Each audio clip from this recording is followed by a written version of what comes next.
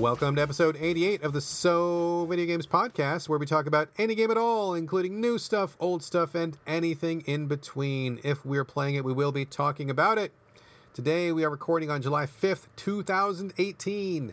My name is Brad Galloway. I am the editor of GameCritics.com. And 50% of this here show with me, as always, Corey Motley, staff writer at Game Critics. How you doing, Corey?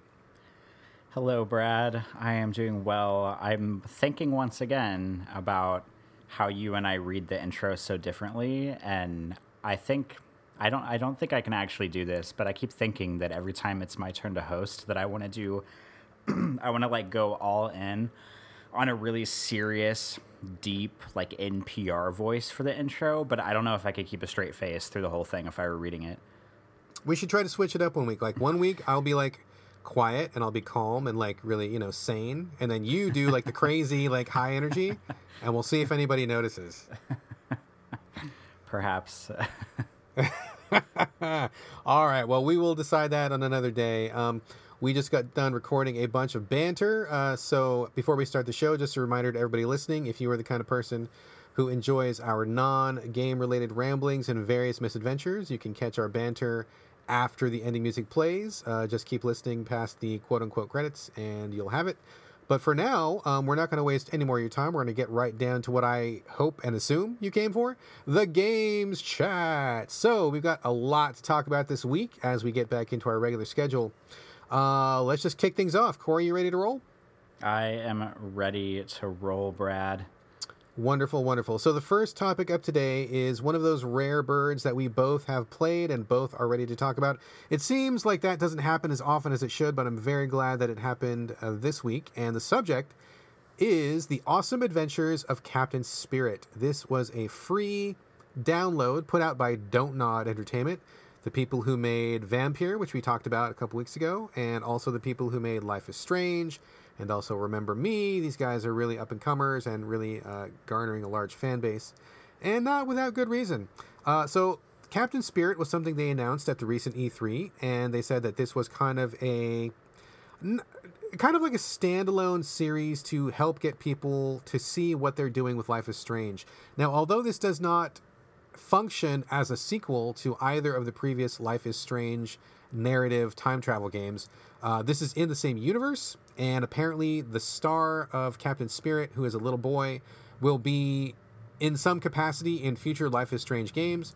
So they let this out to the public for free to give them a kind of taste of what they're doing, see what kind of story-oriented, choice-oriented gameplay they were coming up with.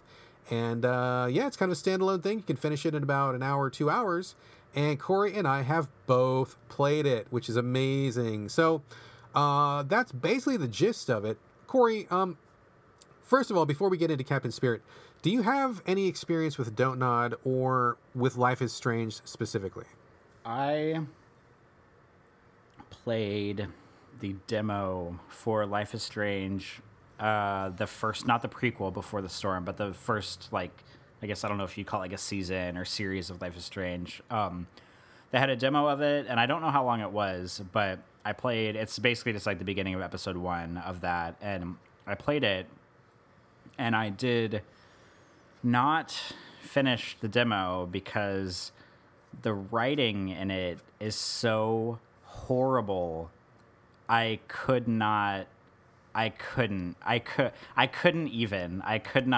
Brad. The writing is so, and I feel like we talked about this on the show a really, really, really long time ago, but I went into that demo and came out thinking that it felt like it was written by a bunch of 55-year-old white men who thought they knew what hip, young, female, teenage lingo was.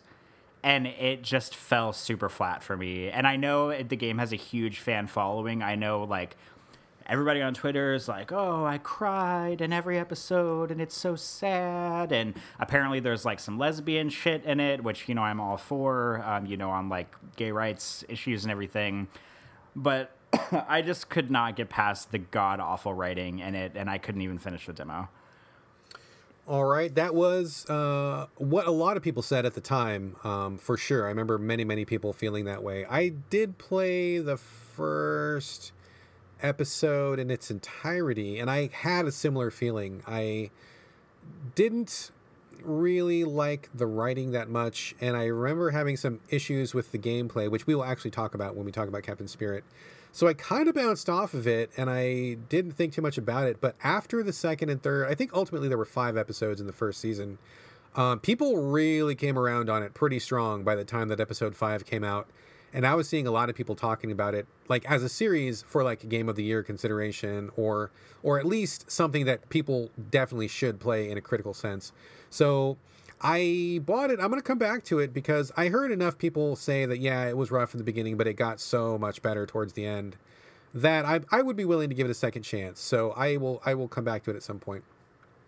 So with that in mind, we both played Captain Spirit. And like I said, it's about a little boy. Well, I'll give you the gist of the story, and then Corey, I'd like to hear your impressions. So what happens in Captain Spirit? Again, free to download on, I think, pretty much every system. You start off as a little boy, and I don't remember what his name is. Do you remember what his name is, Corey? I want to say it's Chris. It could be Chris. That sounds right. Okay. So you play as this kid, possibly named Chris, and he is home with his dad. It's like a cold winter day, and he's not in school. He's got, it must be Christmas break or something like that. School's out. And he wants to just play all day long. So he has some toys. His dad's watching a basketball game. And you're just kind of like let loose in his house to do whatever you want. You start off in Chris's room, and there's stuff scattered about that you can look at. He wants to pretend to be a superhero. He calls himself Captain Spirit or whatever. And he pretends to have like telekinetic powers. And so you're just kind of roaming around the inside of his house, looking at stuff, clicking on dialogue, and you can have like a bunch of different choices you can do. And if you don't know what to do, you can push the touchpad, and it'll give you like 6 or 8 different objectives in the house that you can do. So in case you need a little bit of guidance, you can look at those things. It'll give you an idea to point you in the right direction. So it's third person, and very limited inventory, not a lot of, I don't think there was even maybe like 1 or 2 QTEs, not very much, but kind of just like exploring the environment, almost like a modern day point and click sort of a thing. So Corey, what was your general impression of Captain Spirit? Okay, Brad, I have a secret to tell you, and you can't tell anybody I told you this. I'm not going to tell a word. No one knows. Between you and me, that's it. All right. I didn't finish this demo because I thought it was boring. All right, so this is a really short demo. How far did you get? I made it outside at one point. I was playing with stuff in his room. I finished his superhero costume, and I had breakfast with the dad, or breakfast he cooked for his son. And then I bounced around in the house some more, and I didn't really know what to do because it gives you objectives, but they're not really concrete on what to do. And there were some toys on the floor in his room, and I picked up the toys and started playing with them. And then it entered this really kind of long and uninteresting cutscene where it's just you watching him play with his toys. And I was like, okay, this isn't interesting. And then there was a different toy on the floor, and I was like, well, I'm not going to play with that toy because I just saw what happened when we played with those other ones. I don't want to sit here and watch this 30-second cutscene of this kid moving his Hot Wheel cars around on the floor. It's not interesting. And so I went outside, and there's a treehouse. There's a snowman out back. There's a treehouse. I rebuilt the snowman a little bit. I went up in the treehouse, and there's some stuff to look at. And then there's a point where he sits on the ledge of the treehouse, and he's looking out at the snowy landscape. And this song starts playing, and it's just all these camera angles of the neighborhood. And I was like, this is not interesting to me at all. Maybe I'm too old for this. And so once the little song was over, I think I took him back inside, and then I turned it off. So you were not won over by the emo soundtrack and the very obviously intended to be emotional little vista point where you're supposed to just be contemplative and just take in the scenery and feel at one with at one with, the world and find inner peace. That moment didn't grab you. It didn't grab me because I don't think it quite earned the moment yet, because by the time I got up to the treehouse, I still didn't really understand what was going on or what I was supposed to be doing. And so the treehouse part, it wanted you to be introspective and warm and kind of light and I don't know, maybe intimate, if you will. But I felt like the demo thus far hadn't really done anything to earn that payoff of oh, I feel good just sitting here listening to this emo acoustic song while this kid sits in the treehouse. And the one big part that you're leaving out, which I'm sure you'll get to, or whenever we talk about this more, is that the game, probably 15 minutes into the game, it very strongly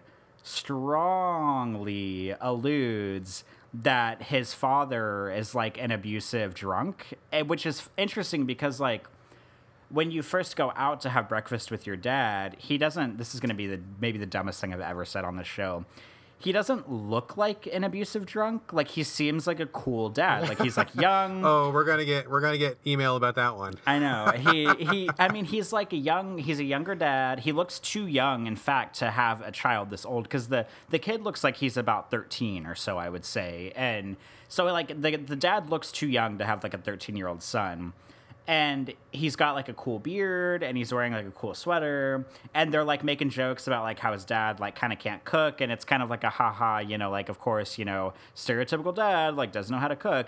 And then it does this really sharp left-hand turn where the dad looks at the son's arm, and there's a bruise, a handprint bruise. And the dad and he's been drinking beer, and it's early in the morning. So that was the first red flag, even though I'm guilty as charged of drinking beer in the morning too sometimes. And then the dad looks down out of nowhere while the son is eating his breakfast, and he asks the son oh, did anybody at school ask you about that? And it just it's it has zero subtlety. It's going from this oh, this is kind of a cool dad, he just made breakfast, haha, into oh, he's probably abusing his son, and he's worried about if his teachers at school see the bruise on his arm. And it just felt really forced, and it felt like it came out of nowhere. But it did kind of scare me to the point where the dad, because after that the dad sits down in front of the couch and watches a basketball game or something, and he's in the living room literally drinking whiskey at 8 o'clock in the morning, watching this basketball game, and you have this idea that he's probably abusive. And so I didn't really want to do anything in the house to aggravate the father. There's a dart gun on the bookshelf in the corner, and if you walk up to it, there's a prompt that says shoot darts at dad or something like that. And I was I'm not going to shoot darts at this guy. He's probably going to beat me to death. And this is also me coming straight off of Detroit Become Human, because there's literal drunken father-child abuse in that game. And I was I'm not going to do this. What kind of dumbass would I be if I my dad's an abusive drunk, and I'm shooting darts at him with this dart gun in the house? So I didn't want to do a lot in the house because I was kind of scared at what the dad would do. And I didn't really want to toe the line of watching any kind of child abuse or anything like that in the game. So that's when I went outside and went up in the treehouse, and then it did this weird introspective emo music thing, and I was what the fuck is even going on in this game? So I just stopped playing it. Very interesting, because I had the same sort of reaction. So just full disclosure, my dad actually was an abusive drunk in real life. So this definitely kind of I don't want to say that it triggered me, but I was oh Jesus, I don't know, I'm definitely sensitive to this kind of content. So when I found, like you said, he starts off seeming like a cool dad, and then you realize, oh wait a minute, he's drunk. Oh wait a minute, this kid is covered in bruises. Oh wait a minute, it's the dad. That really put a different spin on things. So it's interesting that they tried to go that route in such a short demo. This game is only hour or 2 hours long or something. But it definitely did make me very hesitant to do anything in the house because, for exactly like you said, I was afraid of pissing off the dad because I was waiting for him to snap and start beating up the kid or yelling at me over nothing that was really my fault, because that's what, certain drunk dads do. So it's funny that we both had that reaction. Although I did press ahead because I did think that it was interesting to see a lot of this game from the perspective of a child. And full disclosure, my son was beside me as I played through this. And I wasn't sure if it was going to be appropriate or not, but we really believe in parental guidance in this house. And I figured that drunk people are a real thing and people getting abused is a real thing. So even if that did come up, I would be right next to my son and we could talk about it. And we did. Like, he had questions and we talked about it a lot. He asked about the bruises and I explained, some dads are like that and, I'm not, and some are, and, just we kind of covered that. So it was a good learning moment. So I really appreciated that some of those issues it brought up gave me an opportunity as a father to kind of discuss those things and to see examples that were kind of like, relatively safe. Like, I didn't have to actually see like a bruised child in real life to discuss the potential of, parental abuse or something like that. So from that aspect, it was interesting. And I did kind of also enjoy the sense of being a child going through the environment, like trying to dress up in a costume, because my son plays dress up all the time. So I thought that was pretty cute that the guy in the game like makes a helmet or a mask, he gets a cape or whatever. I mean, that was really like very, very relatable to me, and like playing with the toys and a lot of the stuff that the kids said in the game, I could very easily imagine my own son saying like in real life. So I kind of enjoyed it from that perspective, and the kind of like seeing through a child's eyes I thought was pretty good. But actually playing, like literally playing, I did not enjoy it that much, and it really reminded me of one of the things that I really disliked about Life is Strange, is that when I play these games, I kind of play them like as myself, like what makes sense to me. Like, I don't go through these games and poke in every single corner, and I don't click on every single thing, and I don't read every single piece of dialogue. Like, I want to play it in a way that makes sense, and I find that if you play it that way, you are at a real disadvantage because you are going to miss out on things that are not obvious. And so I didn't want to do anything that was going to disturb the dad, so I tried to avoid some of those activities. I didn't want to like mess with his phone, or I didn't want to shoot him in the head with darts, and I was even afraid to go outside because I was like, well, what if he gets mad that I'm opening the door or whatever? And so I didn't want to do that. And also, some of the things just seemed really boring. Like, why would I look at the wax paper in the kitchen? Like, there's nothing interesting about that. I'm a kid. I'm not going to go look at the wax paper. But if you didn't click on every single thing in the house, you missed out on a lot of the things that would advance the story.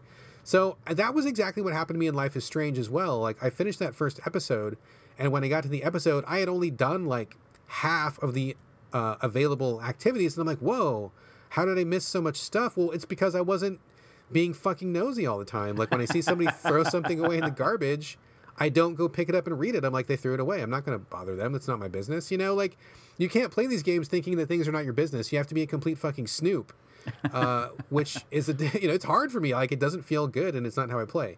So that was difficult. And I will say also that there were 2 points in this game where I got really completely fucking stuck. And that happened to me also in the original Life is Strange as well. At 2 points in this game, you have to find numerical codes. And not only is that a stupid thing, because in real life, numerical codes can be anything. I know that in games, they always want you to like look around your environment or use a clue or go back and review the dialogue and someone will tell you a clue. That's not realistic. I mean, if you were to pick up my iPhone, there is no way in hell you would ever guess what my fucking unlock code would be. If you went to my computer, there is no way in hell you would ever guess what my fucking password would be, because it's not my birthday, it's not my wife's name, it's not anything that anybody would guess. And I don't have it written down next to the computer, and it's not, it's not like on the brim of my hat or anything. Like, it's not anywhere you can find it. And so in my head, it didn't make sense to look for the codes in the house, because why would anybody do that? But one of those codes, you had to just find a random number in the house and then just assume that was the code. And the other code, which was the one you needed to unlock your dad's phone, because that was one of the objectives, there was literally no clue anywhere in the game what that was. You had to just like make this intuitive leap and just guess at what it was. And I'm sorry, but like no one's phone unlock code is like 16 numbers long. Like, that's just not how a phone works. So I got really, really stuck, and I had to look up a walkthrough for this like 1 hour demo. And I'm like, man, this is not fun. Like, this should be just about the experience. It should be pretty free flowing. It should let me get through it, no problem. And getting stuck twice in the demo did not give me a good feeling. But overall, I thought it was interesting. I'm not going to spoil how it ends, but there is definitely a little twist at the end. And I still want to go back and play Life is Strange just to kind of see what I missed out on. Because, like I said, there were a lot of people who gave that a gold star. After playing this, Corey, it doesn't sound like you're interested in seeing more of Chris or more of Life is Strange. Were you motivated at all to go back and check out the other stuff? Would you be interested in playing this kind of thing from Don't Nod? I would not be. That is what I thought. And that is why we are Good Balance on the So Video Games podcast. So I don't have anything else to say. I mean, other than the fact to just remind people it's free. It's like 1 or 2 hours. You can check it out. And don't bother searching for those codes. Just look them up online because they're bullshit. But I thought it was worth playing, especially since it's free. Would you recommend it or nah? I wouldn't because I didn't like it, but this is the kind of game where I can see why people would why people would like it. Same thing with Life is Strange, but it's just not. It's not to my taste. Which that's not to say that I'm too like highbrow for a game like this, because I talked about Detroit Become Human and I liked it a few weeks ago, and that's like not. It's like not. The game thinks it's highbrow, but it's not in any way. It's just not. I'm just not interested in the kinds of stories that these games seem to be telling, I guess, is what I can say. Gotcha. Fair enough. So that's all we have to say on Captain Spirit, but you can check it out for yourself. Download it. I think it's on PC, Xbox One, PS4, and it is free, and it's only like 1 or 2 hours. You can get through it really quickly. Before we get to the next topic, Corey, just a quick question, because now that you mentioned Detroit, Gamefly actually sent that to me, and I wasn't sure that I wanted to start it. Just really quickly, how long does it take to finish that?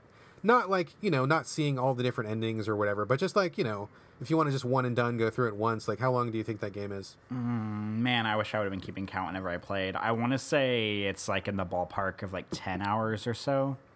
Wow, okay. Good to know. I may play that this week. I may not. We'll see. I got some other stuff lined up. But anyway, moving on.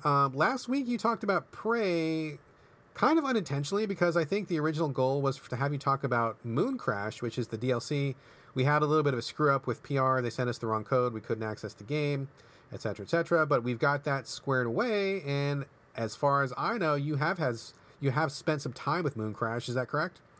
Yes, I've spent approximately 9.5 hours with Moon Crash.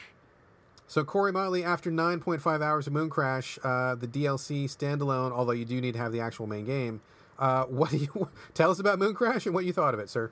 All right. So I want to point out before we even begin that last week, like you said, I was talking about how Bethesda PR sent an Xbox One code for the DLC, even though they gave me a PlayStation 4 code for the original game that I reviewed last year. And so their answer to that was to give me the Prey Deluxe Edition code for Xbox One. So now, thanks to Bethesda, I have 2 copies of the game Prey, one on PlayStation 4 and one on Xbox One, and I have a copy of the DLC on Xbox One, which seems incredibly ridiculous to me, but I'm not mad because now I have 2 copies of this game that I like. But it did not seem like the appropriate solution, and I don't know, like, Sony must have done something to piss Bethesda off, because for them to like make such like a hard turn and keep giving out Microsoft codes instead of just giving the PlayStation 4 code that they were originally giving out just really baffles me. Yeah, I don't know what happened. That was really weird, but I mean, I don't know. I mean, at least they came through and finally hooked you up at the end. So I guess after all that nonsense, like, was it worth it? What do you think? I mean, first off, what is it about, and was it worth it? Okay, so Prey Moon Crash is a DLC that is unrelated for the most part to the main plot. It's not like a continuation of the characters. It's not like a prequel or anything. It is a roguelite, which is interesting because if anybody's at all familiar with me on the show, you know that I'm not into roguelikes or roguelites, and Brad, you are. But this is kind of an interesting mishmash because Prey was my number 2 game of the year last year. I really adore it. I've played it twice. I've played it more on top of just playing it twice. But I don't like roguelites. So it's like, here we have the setting and the mechanics for a game that I love in a game mode that I don't love. But the point of Moon Crash is you play as a guy who's on sort of like a satellite base outside of the moon. He's contracting for a company, and he lives in like a really tiny kind of like space station room. It's basically just like a bunk bed, a computer, and like a restroom, and that's it. And the people that he works for, they send him a little robot drone thing, and these are in the main game too. And he hooks it up to his computer, and it lets him run a simulation of an outbreak that happened on the moon of the like I forget what they're called, like the mimics and stuff, like the alien outbreak on the moon. And so technically, like, you're playing as him, playing kind of like a VR game, if you will, but really you're playing as like the characters in the simulation. So you start out, there's 5 characters, you start out with 1, and you have to find the other characters in the simulation in order to unlock them for future playthroughs. And the big like meta objective here is to go through an entire playthrough with each of the 5 characters without dying and getting them all off the moon, because there's several escape methods for getting people off the moon. Like, there's escape pods. I think there's like 2 or 3 escape pods. There's a shuttle that you can just manually fly out. There's like this like alien portal thing that you can like open this containment unit and like jump. I guess you like jump into it. I haven't done the sitting yet, but you like get into it and I guess it like teleports you somewhere. There's a computer system where you sit in a chair and it like uploads your consciousness into this like computer drone thing. And I mean, technically that counts as a way for you to get off the base. So there's all different kinds of stuff like this. And the big objective is to get all 5 people off in one run, but there's a lot of variables going on with this. So wait a minute. So that sounds like a lot. I mean, are you able to switch between them at will once you get them unlocked, or how do you even get 5 people off when you're only able to control 1 at a time? Like, because this is still first person, correct? It's still first person. And the big answer to your question is I don't know, because this I like Prey Moon Crash. I like it. I don't love it. But the more I play it, the more insurmountable that objective seems to me. And let me explain why, because there's a lot of stuff going on in this. It's a roguelite in the sense that you have, like, once you unlock the 5 characters, they each have their own, like, beginning loadouts. Like, one character it's kind of like, he's a security guard, so he has kind of like an assault loadout. He's got a shotgun shells, a lot of his neuromod powers, because each character has their own neuromod powers that they can unlock too. Like, his neuromod powers are more like action-based and more tactical, and there's like a janitor woman. She's not a janitor. I'm thinking of somebody else. But there's like an engineer woman. And she like starts with the wrench. And she starts with like a little jetpack thing. And she like has her own neuromod, set that you can do. And if you start playing as one of these characters, if you die at any point in the simulation, the character dies. And then it boots you back to the menu to select one of the other 4 characters to play as if you have all 4 of them unlocked. So you can keep playing until all of them die or all of them escape, or you can reset the simulation on your own if like things are way too hot and heavy.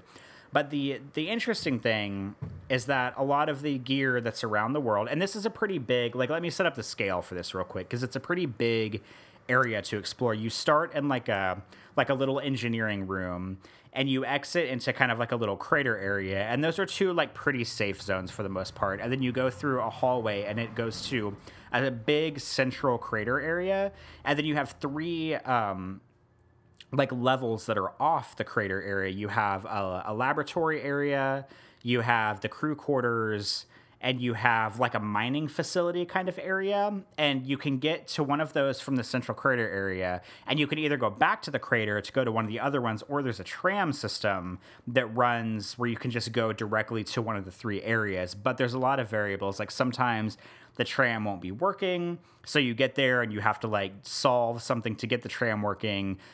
Sometimes one of the areas won't have any power at all, and so you have to go back to the central area because there's like a power station. You have to get these like battery things to put in. There's just like a lot of stuff. And then to top it all off, there's a corruption level in the system itself, in the simulation, and there's 5 levels of corruption, and it takes about 10 minutes or so to get up to each level.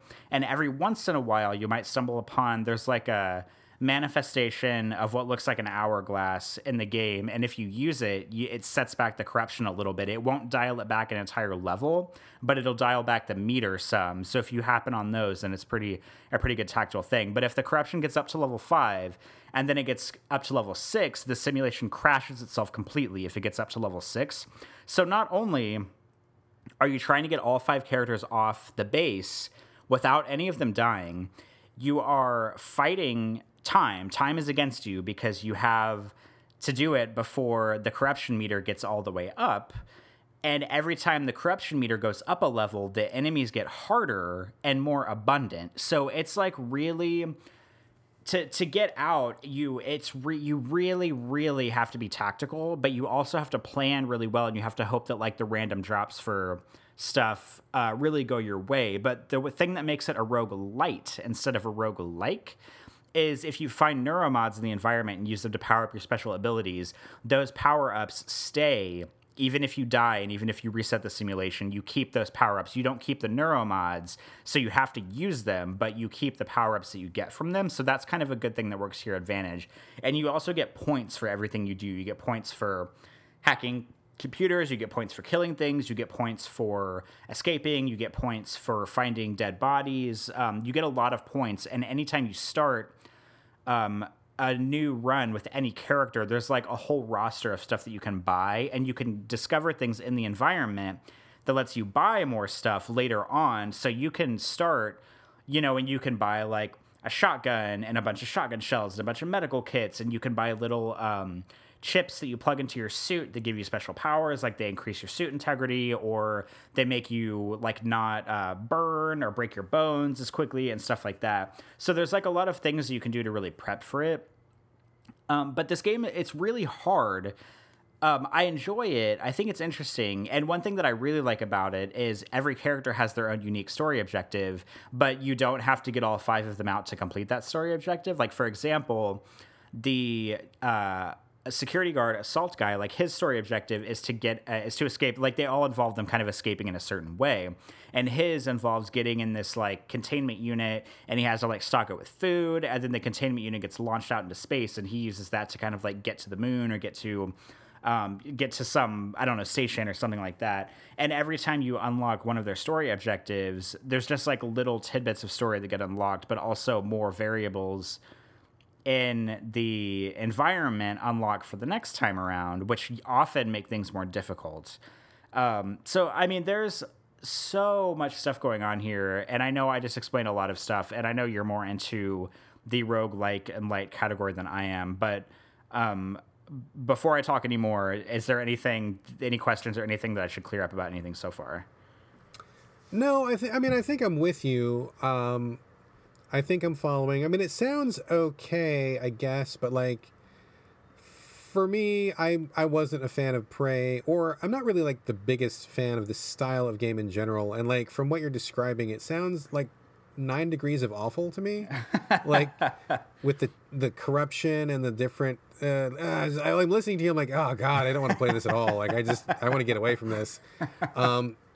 So I hear what you're saying, and it makes sense, and I assume, I mean, to answer my own question, I guess, I mean, it seems like maybe you take one of the characters, if you escape, you just automatically start with, like, the next one and just have to go through them in a row or something like that, but I don't know. I mean, like, overall, I know you're not big on, I mean, I don't know, like, what is your 10,000-foot view of this? I mean, how do you feel about it overall? Well, the interesting thing is, like, this is a category of game that I don't like at all, but because it's Prey, I really just loved the idea of having a new area to explore, because the areas in this DLC are not recreated from the game itself. It's like totally new space. So having these characters to play as, that each have their own unique abilities, that each start with their own weapons, and just being able to like explore a new base and, kind of like because I mean, in a game like this, there's a lot of pressure, and the stakes are really high, and I really appreciate that, because I like occasionally. I like when stakes feel high in a video game. I mean, in this one, if you die, you die. You move on to the next character, and then if you die with one character, you automatically forfeit the chance to get all 5 of them off unless you reset the simulation yourself and try over. So exploring everything made me really happy, because it was more of that gameplay that I really love.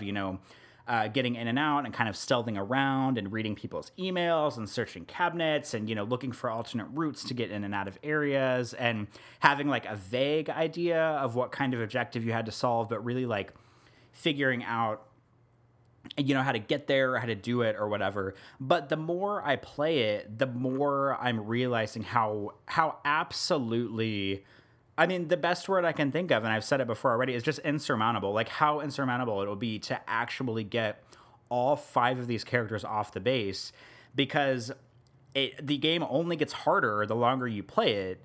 because of the corruption levels going up. And like sometimes there's, you know, the drops are random every time, like the loot you pick up off of dead people is random every time you start the simulation back up. And so, I mean, it just like, there's just like a little bit too much luck involved for me to really like super duper get on board. But with that said, I mean, I played it for 9.5 hours. Like that's a really long time to play a game, you know, so that definitely says something. Like whenever I played it, it reminded me a lot of the first time I played Prey, where I would sit down and play it in like 8-hour chunks, and I just loved getting around and exploring and just seeing the ins and outs of the base. But with this game, like I don't like it as much as that because it's a different scope of gameplay. But I mean, I still like it, and I still recommend it, I guess is what I'm trying to say here, is that if you liked the original Prey, I think this is good enough. I mean, I've seen a lot of people online like writing reviews and tweeting about how like, you know, this is Prey at its best. And like, I honestly don't think that's true. I don't think the roguelite category is Prey at its best, but I do think it's an interesting spin on the regular game that kind of makes you play it and think about it in a different way. But there's just a lot of variables involved and a lot of objectives involved that make it very difficult and very, just complex to get around, and like solving some of the people's story objectives is just really difficult. Like there's one character where I was talking about the Mimic Portal earlier, like one of the characters, their story objective is to exit through the Mimic Portal. But the shitty thing is that the Mimic Portal, the Mimic is in a like broken containment unit. So you have to hack, or you have to repair the broken containment unit, and then you have to hack the computer that manipulates the containment unit. But the character that you need to get out through the Mimic Portal does not have the repair nor the hack abilities. So you have to make it one run through and repair it with one character with the repair ability, make it through a second time with the character with the hack ability, and then make it through a third time in order to get this character off the base going through that portal once it's open. And it's just like, so there's just so much going on that it's really hard to like see myself wanting to commit to that and play it enough to like really see that kind of objective through.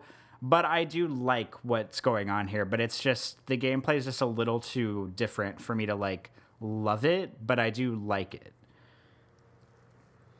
Wow. Okay.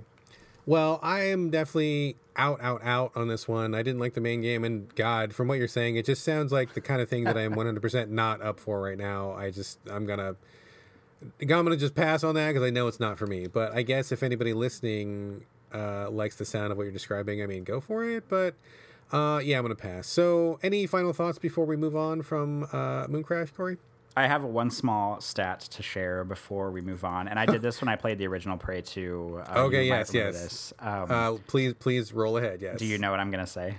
I don't know, but I am prepared to laugh. I think it's going to be funny. Okay, so I took a sample through through a couple of my playthroughs of load times in this game, and I averaged them. Oh, that's right. Okay, go ahead. Yeah, because the first Prey had horrible load times. I can't remember what my average load time in the first Prey was, but I think it was like 59 seconds or something like that. Prey Moon Crash is, I mean, keep in mind I'm playing on an original Xbox One. It's not an Xbox One X. It's not the One S. I mean, I was playing the original Prey on a PlayStation 4 Pro, so that might have helped the performance, whereas the Xbox One is not as powerful. It's a little more outdated. Out of a 12 sample, and all but one of these is from just going from one environment to another, the load time between those doors. Would you like to take a guess at what my average load time was? I will say probably something in the order of 75 seconds. No. More or less? More. Oh, fuck, more than that? What, 90 seconds? More. Oh my God, holy shit. Well, whatever it is, it's too much. How much was it?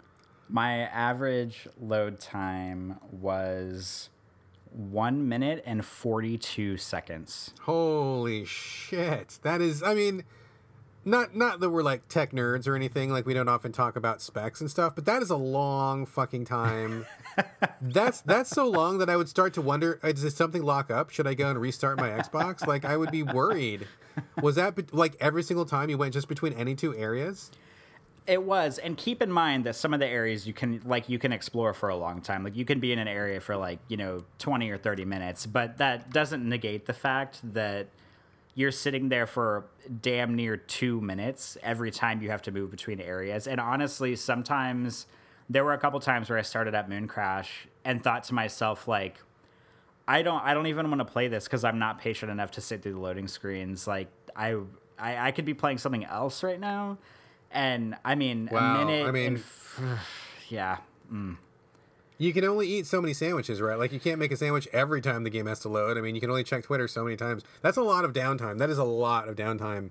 And as I get older and as my free time dwindles, stuff like that really starts to bother me after a while, where I feel like nothing good is happening and you're just wasting my time. And that to me would be really concerning. So like, I guess out of the 9.5 hours you played, how much of that time do you feel like was load time? Like an hour of that, hour and a half? I mean, if we're talking about waiting 2 minutes every time it loads and me playing for 9 hours, I mean, I don't know, maybe an hour of it could have been loading times, maybe 45 minutes or so. I mean, Prey has a lot going on. The environments are large. There's a lot of enemies and a lot of stuff that it has to load in every section, but I mean, 1 minute and 42 seconds for every load screen is just... I hate to be that guy that's like, oh, your loading times need to be shorter because it seems like such like a dumb alpha male like video game thing to say. But I mean, Jesus Christ, 1 minute and 42 seconds. Like, it's absurd how long these load times are. That is ridiculous. Okay, even more reason for me to not play it, and I was already not going to play it. Let's move on to something else. So, folks, I'm doing something a little unconventional this week. I haven't had a lot of time to play anything in depth. I've been kind of like doing the game buffet, where I knew I needed something to talk about for the show, but the only thing that I've really been putting a lot of time into is I'm still playing Hollow Knight, but I only play that like in bed or like when I'm at work and there's nothing going on. So I play it for like 5 and 10 minutes at a time, or, you know, a little bit longer when I'm in bed or something. That's the only thing I've really been playing consistently, and there's no need to really talk about that anymore. I mean, maybe I'll do a wrap up really quickly on it when I finish it, but I'm still not finished with it. So otherwise, I haven't had a lot of time for consoles, and I've really been bouncing around. So this week, I'm going to talk about 4 games that I put a little bit of time into, and I did not like any one of them. So we will just do a really quick introduction / dismissal for each one. So feel free to stop me at any point if you have any questions, Corey, and we'll just kind of roll ahead here. The first one is Milanoir, Milanoir. This is a 2D pixel-based shooter, I guess, kind of a action shooter game, which is supposed to be copying the style of like 1970s Italian cinema, which is something that I am 100% not well versed in. So a lot of these references and stuff are just lost on me because I'm just not familiar with that era or that type of filmmaking. And basically you play as like some kind of an assassin or something, and you're going out to kill other bad guys. The art style is really kooky, where everybody has like these really super long pencil-like legs and their bodies are kind of stocky and everybody's ugly, and you're shooting dudes. It's got this kind of like really weird, crude cover system, which I don't think works very well. And everything about the game is really like over the top and gross and almost like borderline offensive. You shoot guys, everybody swears a lot. And I think the first boss is, I forgot what her name was, but it was something that was really offensive. Because the first boss is a white lesbian who only has sex with black girls. Oh my God. And they go out of their way to explain that. And then when you finally get to fight her as a boss, she is naked in the tub with a girl, and then they jump out and everybody gets bloody and shot. And then, I mean, it's just, the whole thing is just really like in poor taste. Like none of it feels earned or like it's really justified. They kind of just rubbed it in your face from the get-go, which didn't really sit well with me. And so they really quickly ramp up the difficulty. I died like a lot, and I wasn't really on board to begin with, and I was hoping for like a smoother roll in, and it was just like I get to the first boss pretty quick, and you automatically are having to do this like really extended battle with her where you have to like ricochet your bullets off of things in the environment, and if you don't shoot her life like regains, and so you're like doing this like really long drawn out battle. And then I died, and you got to go through the whole thing again. And I was just like, no, I'm not doing this. Don't Don't like the tone, don't like the controls or the clunky cover system. There's also this weird like stealth kill system, which I had a really hard time with, where you're supposed to sneak up behind guys and kill them with one hit, but I couldn't sometimes tell if I was behind somebody or not, because it's kind of a weird 2D perspective, and so I would think I would be behind somebody, and then I actually wasn't, and then they would turn around and shoot me. And just the whole thing just felt really just gross and kind of inappropriate on many levels, and I bailed on it like really quickly. So not a good impression of Mille Noir. I mean, full disclosure, I think I probably played it for maybe half hour or 45 minutes max, and I felt like that was too much and I did not want to see anymore. So any questions on that one before I move on? No, I would just like to notify you that the Switch version on Metacritic, based on 9 critics, only has a score of 48, so it looks like you're in good company. Yeah, I have a hard time imagining anybody really digs this one. So that's all I have to say about that one. I do not recommend, and I did not put much time into it for good reason. Next game I'm going to talk about in this particular section before we move on to you, Corey, is Smoke and Sacrifice, which is a 2D... It's not pixel-based. It's got this kind of weird animation style, which I don't even know what to even call it. It kind of looks to me somewhat like Flash animation, but it actually is like a higher quality than that, where it almost looks like hand-drawn graphics, but they kind of have these... Like if you took if you drew a piece of paper, like a figure on a piece of paper, and then cut out that figure, and then at all of the elbows and knees, if you put like a brass little latch or something, like a connector, and they kind of hinged on those little things. That's kind of what it looks like paper cutouts that are hinging where their joints are. I'm sorry that sounds really confusing. I don't know a better way to explain this. It looks really, really beautiful in screenshots. Like the art quality is very high. Like it's very attractive looking. It is less so in animation wise, because I don't like this animation very much, but it's still fine. But basically it's on the Switch. I think it's on PC also. It's a story of where a girl is in some kind of weird dystopian fantasy land, and everybody has to sacrifice a baby, their first baby, in order to keep the machine that preserves their lives running. Like, I guess it's like this weird cold winter, everything is really dire, but there's this machine that keeps this bubble of heat around the village, and so they have to sacrifice their firstborn to this machine to keep the heat on, basically. So the game starts with you sacrificing your baby. It's really sad and gross. And then come to find out that the babies are not actually like burned up or anything. They actually like go below the surface to, I guess keep the machine running, like they're workers or something like that. Kind of an interesting premise. So once you figure this out, you go down below and you got to like find your kid and, do the whole reunification thing, which seems like a pretty cool idea. But the game is actually a crafting game, and it's kind of a crafting game in disguise. It doesn't look like a crafting game on the surface, but once you start playing, you realize, oh, this entire game is just crafting, where you need to make literally everything. Like, you need to make all your weapons, you need to make all of your life ups, you need to make your equipment that you wear. And it's also the kind of crafting game where once you make something, that thing starts to degrade, so you have to make it again and again and again, which is like really one of my least favorite things in all of gaming. So that in itself wasn't too bad, but the quests are really vague, and sometimes I couldn't figure out like what it was wanting me to do. And also the environments are really bland. Like I felt like I was walking in this like little tundra / swamp area for days and days, and like nothing was changing. Nothing interesting was happening, and I was just like whacking monsters. Build like a little hatchet, whack the monsters. My hatchet breaks, got to remake the hatchet. Walking around, and like, there's also this kind of like weird day and night cycle where in the daytime you're fine, but at nighttime this poisonous fog covers the whole land, so you have to make a lantern to protect yourself, and the lantern also goes out, so you got to keep filling up the lantern with oil. The whole thing just seemed like a whole bunch of like fucking like inventory upkeep, recrafting bullshit. And seriously, like the story wasn't moving fast enough to keep my interest, and the graphics were kind of weird, and I'm not a big fan of crafting at all in general. So although this game really looks amazing in screenshots, and that's really what got me interested in the first place, after about maybe half an hour or an hour of Smoke and Sacrifice, I was so done with this. I just did not want any more of that at all. If there had been some more hooks, like if the story kept going with a good pace, or maybe even if you just had to make something once and it didn't wear out, that would be fine. But like the thought of like collecting resources and then making something and then collecting again and remaking the same thing just so you can keep going, really not interesting, not exciting. It feels like a giant fucking waste of time to me, and I do not think that was a good premise for this game mechanically. As much as I wanted to see how the story turned out, and as cool of an idea it was, I just no.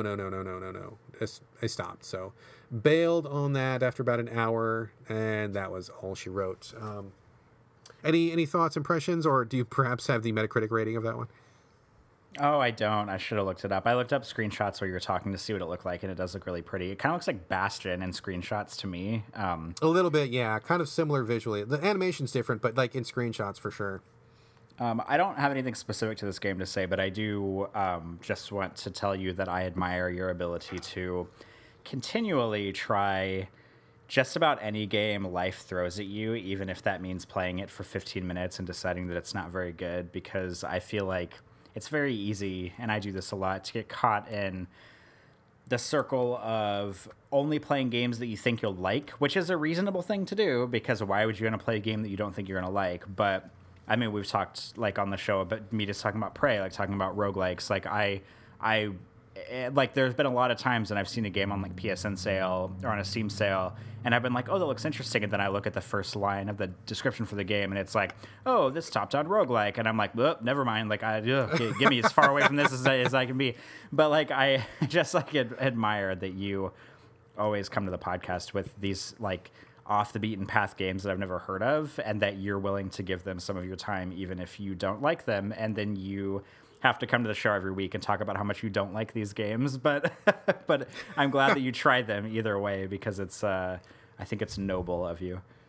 Well, thank you very much. I mean, number one, I need content for the podcast, so this helps to kind of give me something to talk about. And also, like, I mean, I just never know what I'm going to like. I mean, sometimes I come across something where it doesn't seem like my cup of tea, but I'll give it a shot, and then I'm like, oh, this is actually better than I thought, or oh, there's a twist that I didn't expect, or something, something will grab me, and you just never know. I mean, there's been so many games where if you look at the cover art or if you just read a description, you're like, oh, that sounds like horse shit. I'm not going to play that. But then you get into it, and for some reason it connects, or there's something about it that you find is special. I mean, there's been, just a number of examples over the years where something I thought was going to be trash ended up being really good, or at least really interesting. Like, maybe not good in the sense that it became a favorite, or that I loved it, or that I would even recommend it, but maybe I learned something from it, or maybe I saw a new aspect of design I hadn't seen before. Maybe the game didn't work, but that one thing was cool, or something. I mean, I can't say that I get a benefit from every game that I play. I don't think that's true, but I think from a lot of games, I do learn something. At the very least,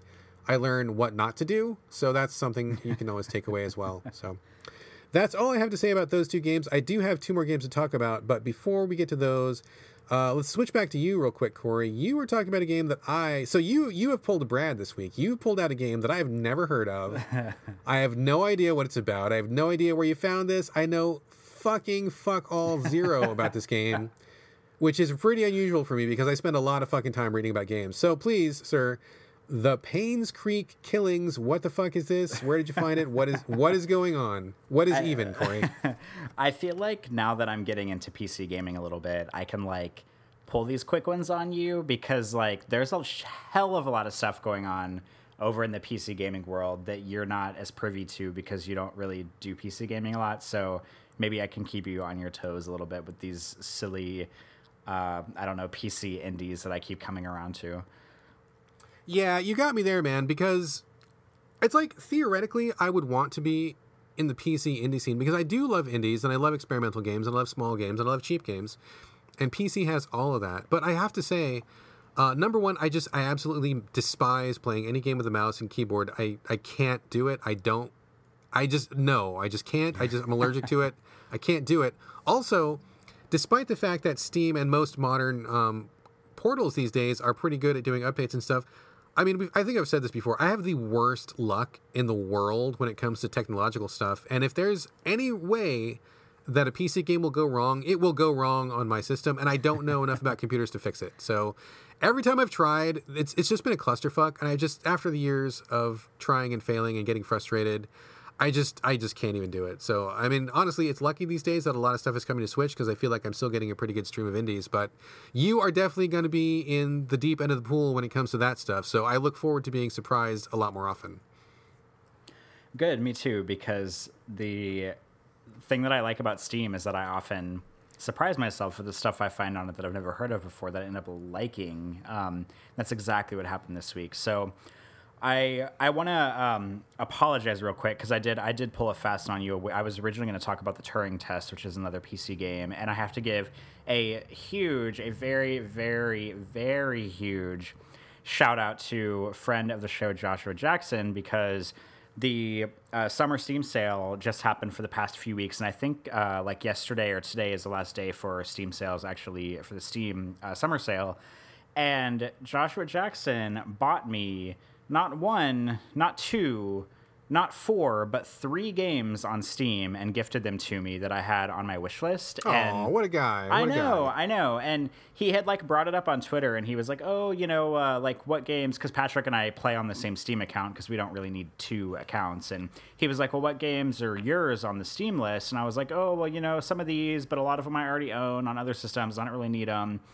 And he was like, well, why don't you hint, why don't you put them in a ranked order so I can think about stuff if anybody wants to gift you any games? And I was like, oh, okay, I see what's going on here. So I put them in order and he bought 3 games for me, and he bought me the Turing Test, which was near the top of my list. And I was going to talk about that this week, but I decided not to. But I also have to apologize to him because the Payne's Creek Killings, he did not buy me this game.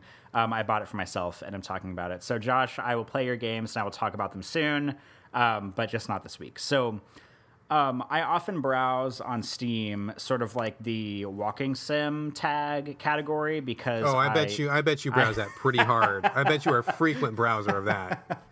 I am, as you might imagine. And the nice thing about PC is that there's no limit to the amount of them. I'm drowning in walking sims, like swimming and a swimming sim, maybe you could say, because there's just so many. But there's one that I saw last week called The Payne's Creek Killings, which I will admit is kind of a silly title. But it is a first-person murder mystery walking sim. It reminds me visually and pacingly, that's not a word, but we're going to go with it. It reminds me a lot of... You heard it here first on So Video Games, folks. Corey just coined that, pacingly. Pacingly. Has similar pacing to The Vanishing of Ethan Carter, which is another walking sim that I played on PS4 3 years ago. The visual style is pretty similar. It's really beautiful. But I stumbled upon this game and I downloaded. Thank goodness I had a demo. I downloaded the demo because I love demos and I played it. The fascinating thing about the demo is that I played it for 3 hours before it even mentioned that okay, hey, your time's up. I don't know if the demo has a 3-hour time limit, but I played it for 3 hours and I was in one section of the map, and when I went to exit that section of the map, it let me know before I walked through the door hey, if you exit, the demo is going to be over. Do you still want to exit? And I was like, first of all, how courteous of you to let me know that the demo is going to be over if I exit. And second of all, thank you for letting me play your game for 3 hours. That's awfully nice of you. But it was really smart on their end, because 3 hours was totally enough to get me so invested that as soon as I hit that wall, I bought the game immediately so I could keep playing it. Ooh, that's a good recommendation. Yeah, I mean, and because sometimes games, it'll give you a 15-minute demo, and 15 minutes just isn't quite enough to really figure out if you like it or not. But with this, I mean, I played it for hours, and so I was fully invested by the time it came up. And plus, it was on the Steam sale; it was only $4.99, so. I think it's $20 originally, but I got it for $5, so that was totally a reasonable price. And but let me back up and talk about the game itself. So it's a first-person murder mystery walking sim. You play as a female reporter named Janet. I can't remember her last name, but her first name's Janet. Miss Jackson, if you're nasty. And shit, you went there. You went there. But you play. She's tasked with. There's this little town called Payne's Creek, which is a silly name, but here we are. And it has been deserted. There's nobody living there. there was a kind of a rich family that lived in this mansion in the back of kind of like in the back of the town, and the wife of the family was murdered like, I don't know, like 10 or 20 years ago or something. And I guess like the town is about to be like bulldozed because it's deserted and nobody lives there anymore. And so your newspaper editor sends you, I think it's a newspaper, but he sends you on like one, like just go one last time and try to dig up everything you can to like really get to the bottom of this mystery, because it's an unsolved murder, if I didn't mention that. Like they thought they knew who the guy was that did it. He got off, you know, he wasn't convicted. And so it's just like wait, hold on a second. I gotta call you out on this. Okay. It's an unsolved murder. Think about how rad this fucking game would have been if you got called in for a solved murder. How different would this game have been, Corey? That would be a completely different thing. It probably wouldn't have had a 3-hour demo, that's for sure. You show up, who did it? This guy did it. All right, well, we got to the bottom of that case. Thanks for playing. Yeah, thank goodness that's not what it was. All right. But, sorry, yeah. I just like... No, that's funny. I never thought about that before. But you get there, and the thing that I really like about this game is that, like, as soon as you start it, it straight up tells you, like, there's literally, like, words on the screen that say something to the effect of, like, this game treats you exactly how you'd be treated if you were, like, a reporter or a detective. Like, there's no objective markers, there's no waypoints, there's no, like... It basically doesn't hold your hand. Like the game tells you like you might want to have a pen and paper nearby to take notes, because like the game doesn't really keep a lot of note keeping for you. And I was like, okay, like, you know, maybe they're serious. Like, you know, we'll see what's going on with this. So you start right outside the town gates. There's a little sheriff office you can go into, but there's nobody in it. And it's basically like just this like semi open world slice of this town, and you just have to keep exploring until you kind of like feel like, I haven't beat it yet, I want to make that clear, to where you like figure out like what you think is going on. And it starts with the murder of the woman, and you can get to like, you can go to the mansion and the door is unlocked, which is great. And so you could just kind of go in and explore the mansion, and a lot of the doors are locked. So it's kind of one of those games where it like holds the carrot like just close enough to where like you feel like you're making a tiny bit of progress and that you know where to go.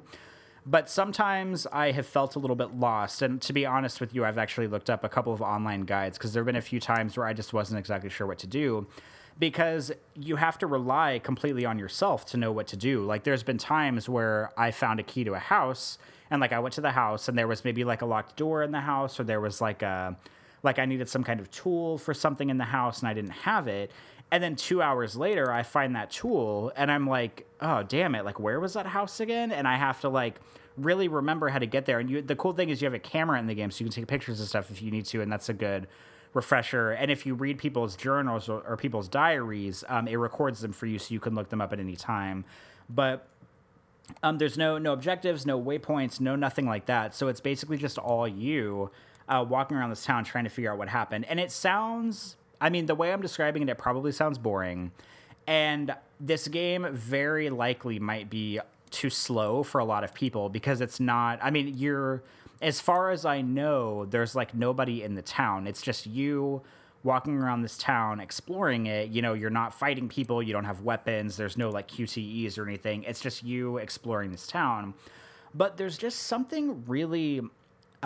interesting and really charming about it. And the fact that I'm like taking notes, like I literally have like 2 notebook pages like full of notes that I've been writing, you know, trying to figure out what's going on to get to the bottom of these murders.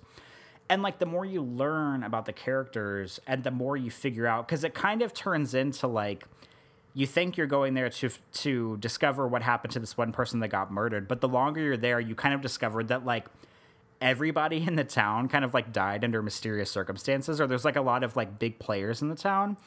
And so it kind of like dominoes into this, you like figuring out, okay, well, like these like 5 or 6 people got murdered, or like something happened to them.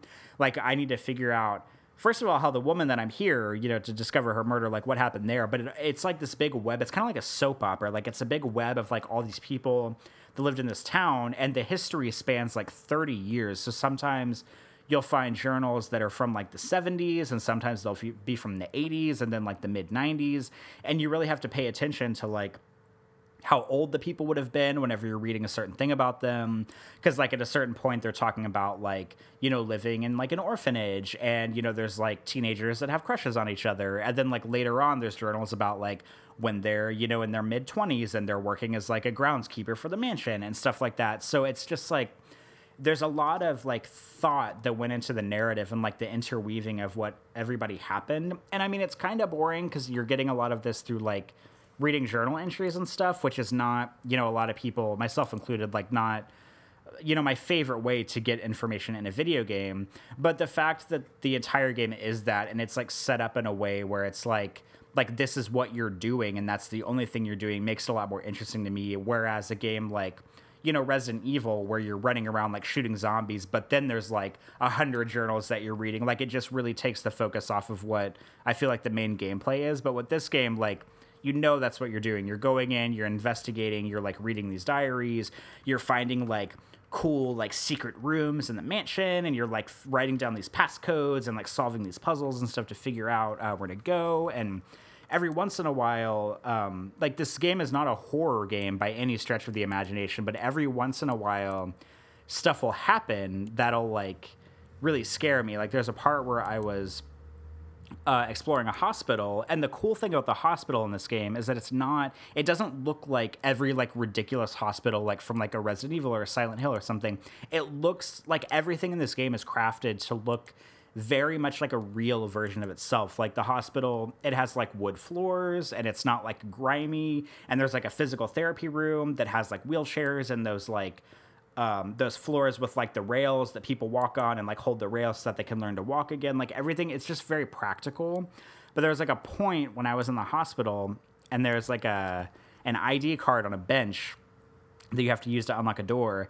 And I, like, pick up the ID card and I turn around and I'm, like, walking toward the door I have to use it on. And, like, all the lights in the hospital went out, and it, like, scared the hell out of me because stuff like that happens very rarely in this game. Like, it's not the kind of game where every time you walk in a building, like, the lights shut off or, like, you know, a window breaks or something like that. Like, there's only been, like, 3 times in the game where something really scary has happened, and I've been playing it for about, like, 4 or 5 hours.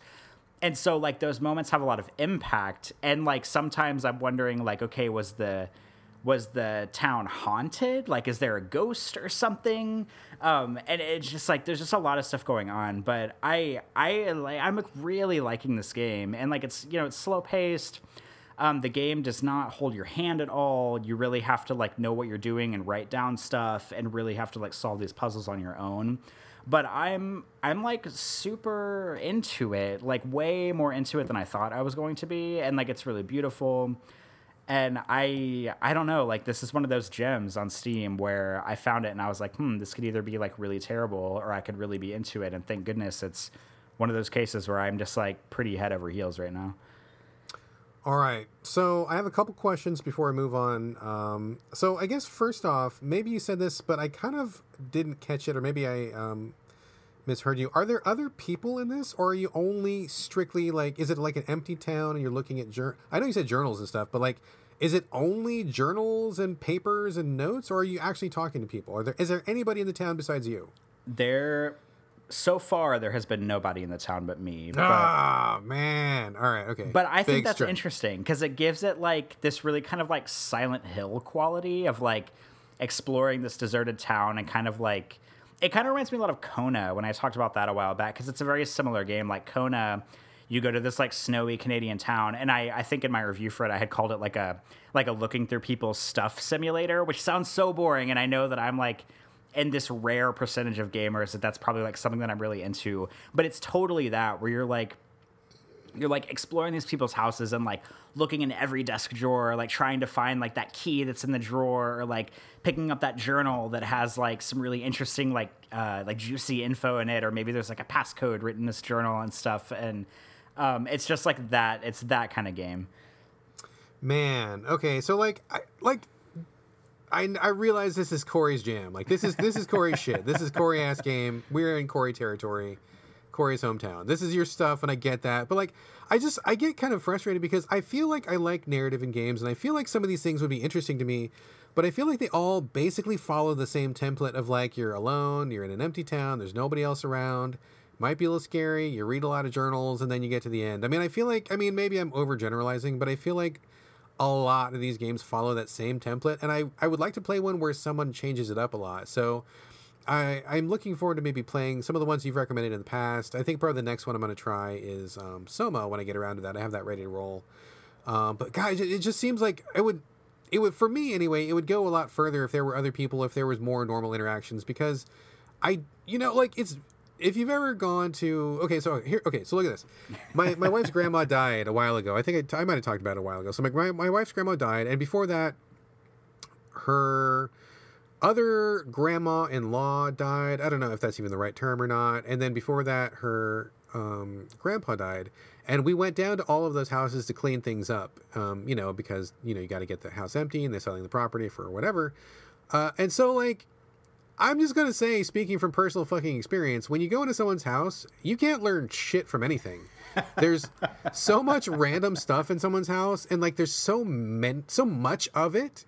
Like, trying to figure out, there's no way in hell I could go into, like, a dead person's house and, like, I'm going to figure out their computer password by looking at the papers in their house. No way. There's no way. It's impossible.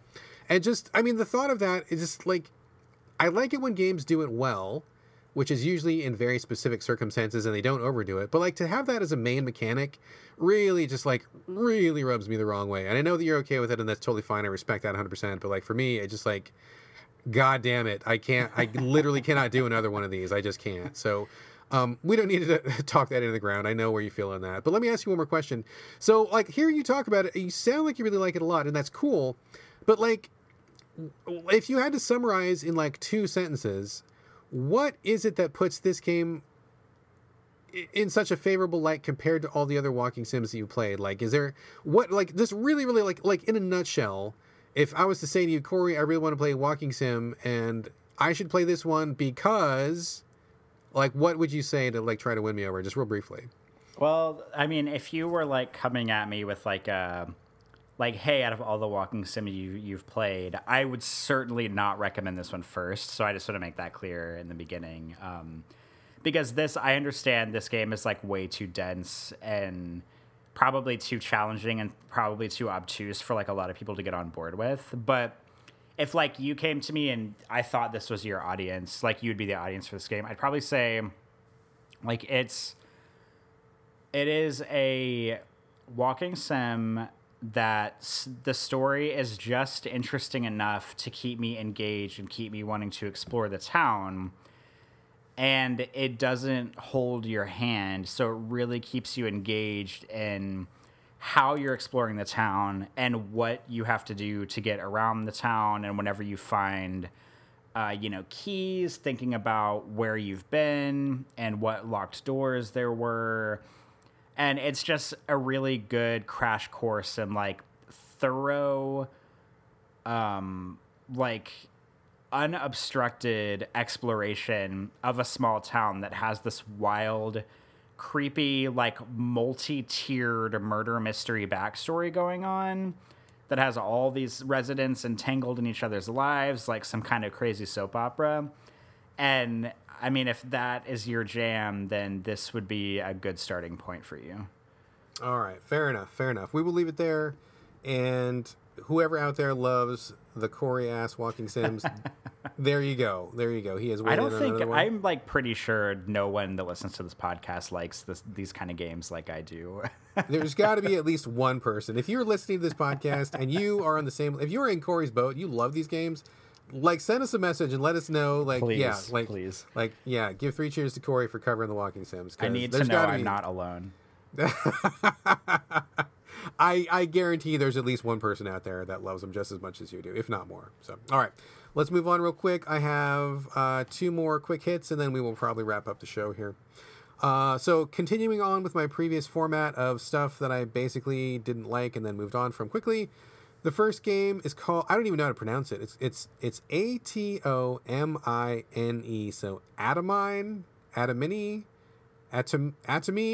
I have no idea how it's pronounced. No clue whatsoever. Like, whenever I look at it, it makes me think of pantomime, but it's Atomine instead. Yeah, it's almost like pantomime, but not quite. I'm missing a couple letters, but you're on the right track there. So I Apologies to the developers. I have no idea how to pronounce your game. It would be great if you gave us some tips about that. So this is a top-down roguelike, which I generally really like these a lot if they're done well. I don't like them all, and I really fucking hate them when they're done poorly. And this one is not done poorly. It just isn't special enough to keep my attention.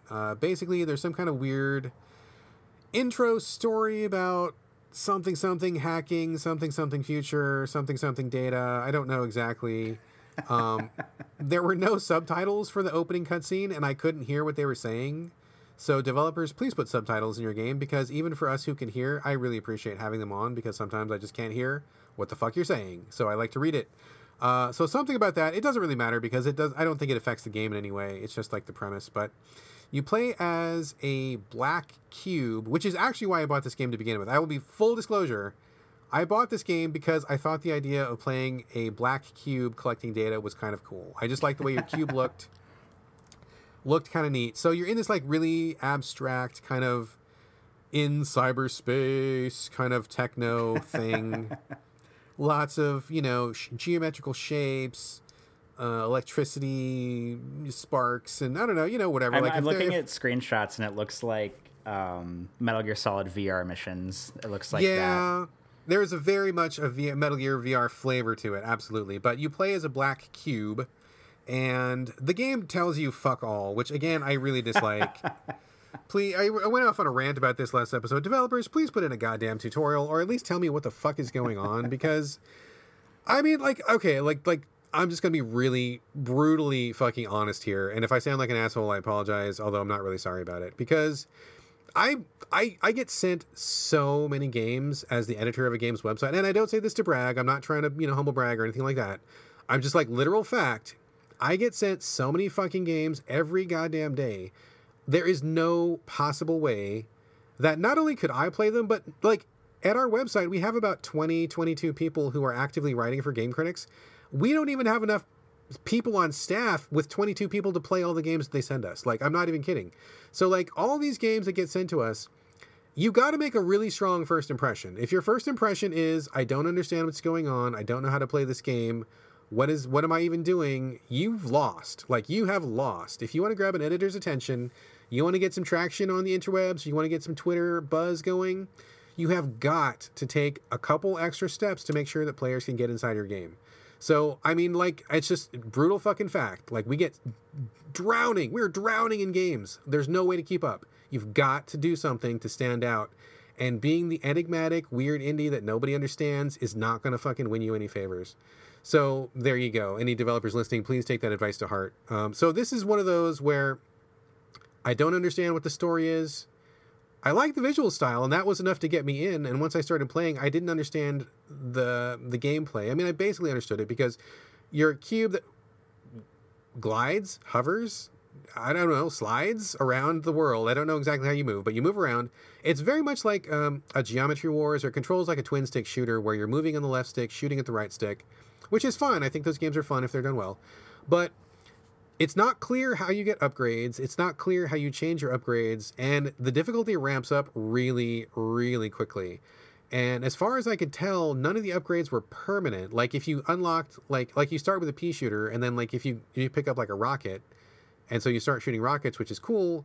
As far as I could tell, once you die, like that rocket is not unlocked. Like you just like start from like absolute scratch, which is kind of a hard sell these days because so many roguelikes or roguelites really give you a leg up by unlocking things and giving you some reason to keep progressing, even if you're not winning the game every time, but at least you feel like you did something. So if there's a way to carry that over, I don't know how. And once I picked up some power-ups, there was this weird thing where you had to go to a particular section of a level, and then all of a sudden it gave you these weird options with no text. It was just like pictures, and I was trying to figure out what it was. And after a while, I was like, oh, okay, if you rotate these symbols around, then it changes what your loadout is, but you have to unlock the thing first, I think. And then how do I change it again? I don't know. I mean, I think I basically got the gist of it by the time I got done playing. But with that, like, cold open, plus how quickly the difficulty ramped up, plus the fact that I don't think I unlocked anything, I was like, dude, that's like 3 strikes, man. Like, I'm not going to... I mean, I literally have so many other games to play, and I realize that like it takes a lot of effort to make a game. I realize that somebody spent like, I don't know, a year making this or whatever. This is their baby.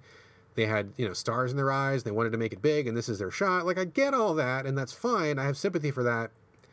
But the fact is, the games market is huge these days. You gotta do something better. You gotta be special somehow. You gotta stand out.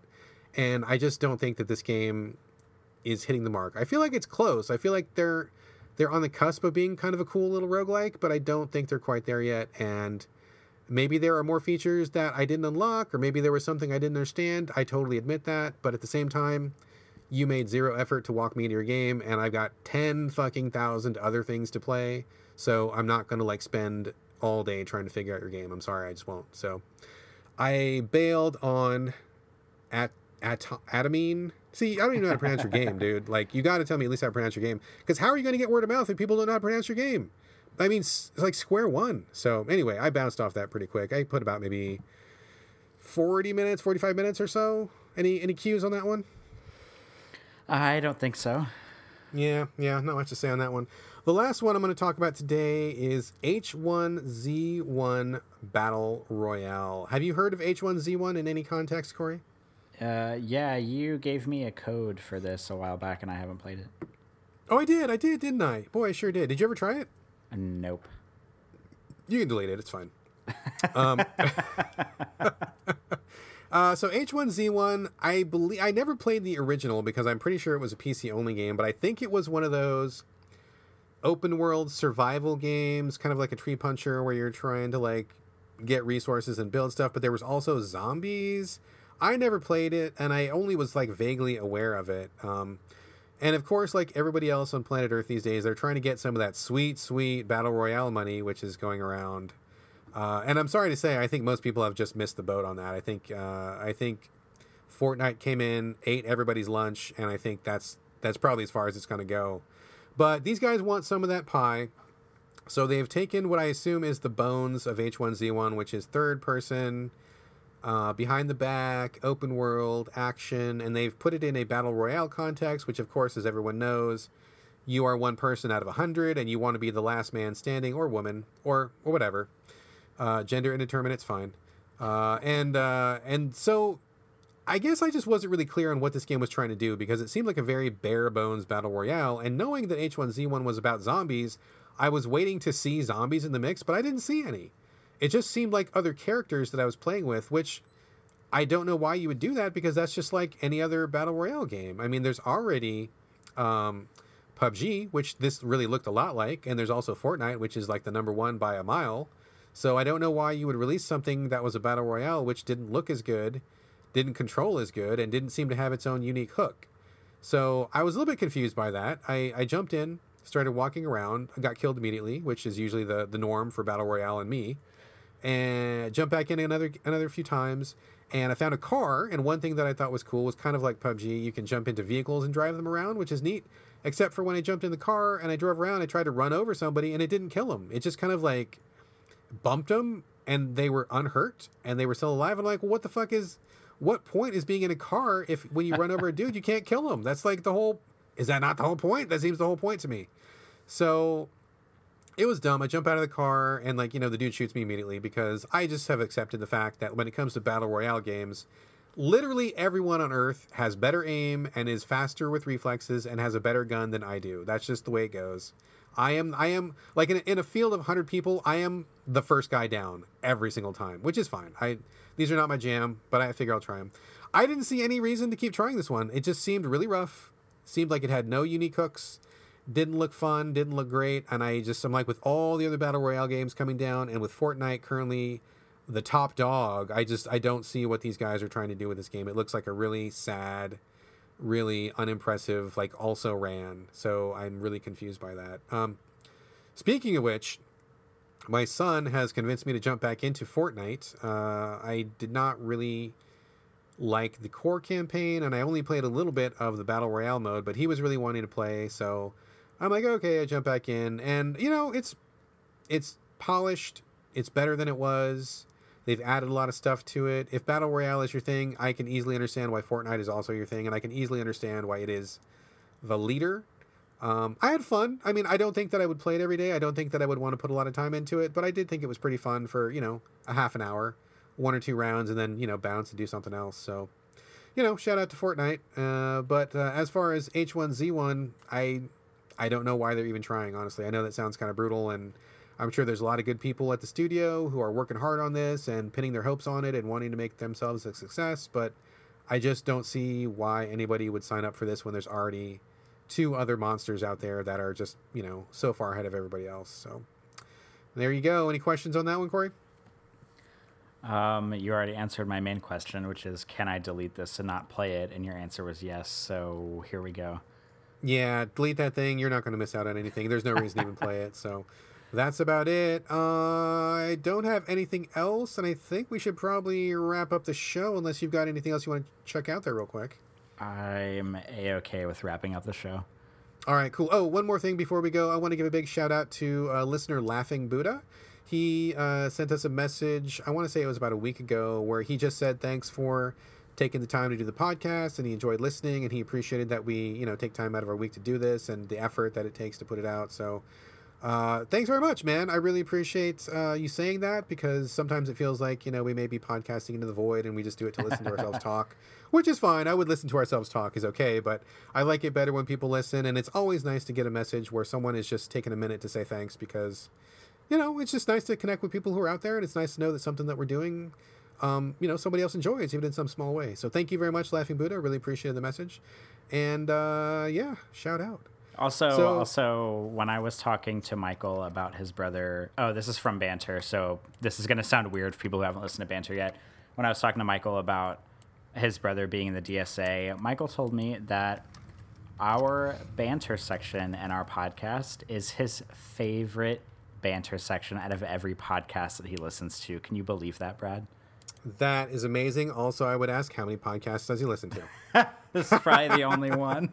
I know. I was like, he's just being nice because Michael's a real nice guy. He only listens to one podcast, and we're it. He's a sweet guy. I love Michael Pren. He's awesome. So thank you very much for that. I will take the compliment, Michael. I'm not trying to dismantle it. Thank you very much. That's very nice to say, and I'm glad that somebody listens to our banter as well. So excellent. Okay, so that brings us to the end of the show. Don't think we have anything else to say, but please remember that you can always send us your comments, thoughts, feedback, ideas, anything else you'd like to.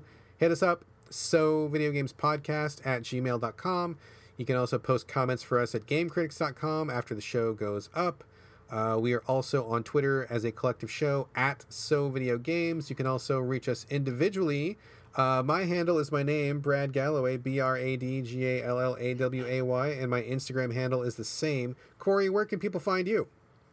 They can find me. My Twitter and Instagram handles are also the same. They're also my first and last name. It is Corey Motley, CoreyMotley. Excellent. And that is it for us. And this is the end of another So Video Games. We will be back next week with another installment. But for now, this is bye from Brad. And bye from Corey. We will see you guys next week.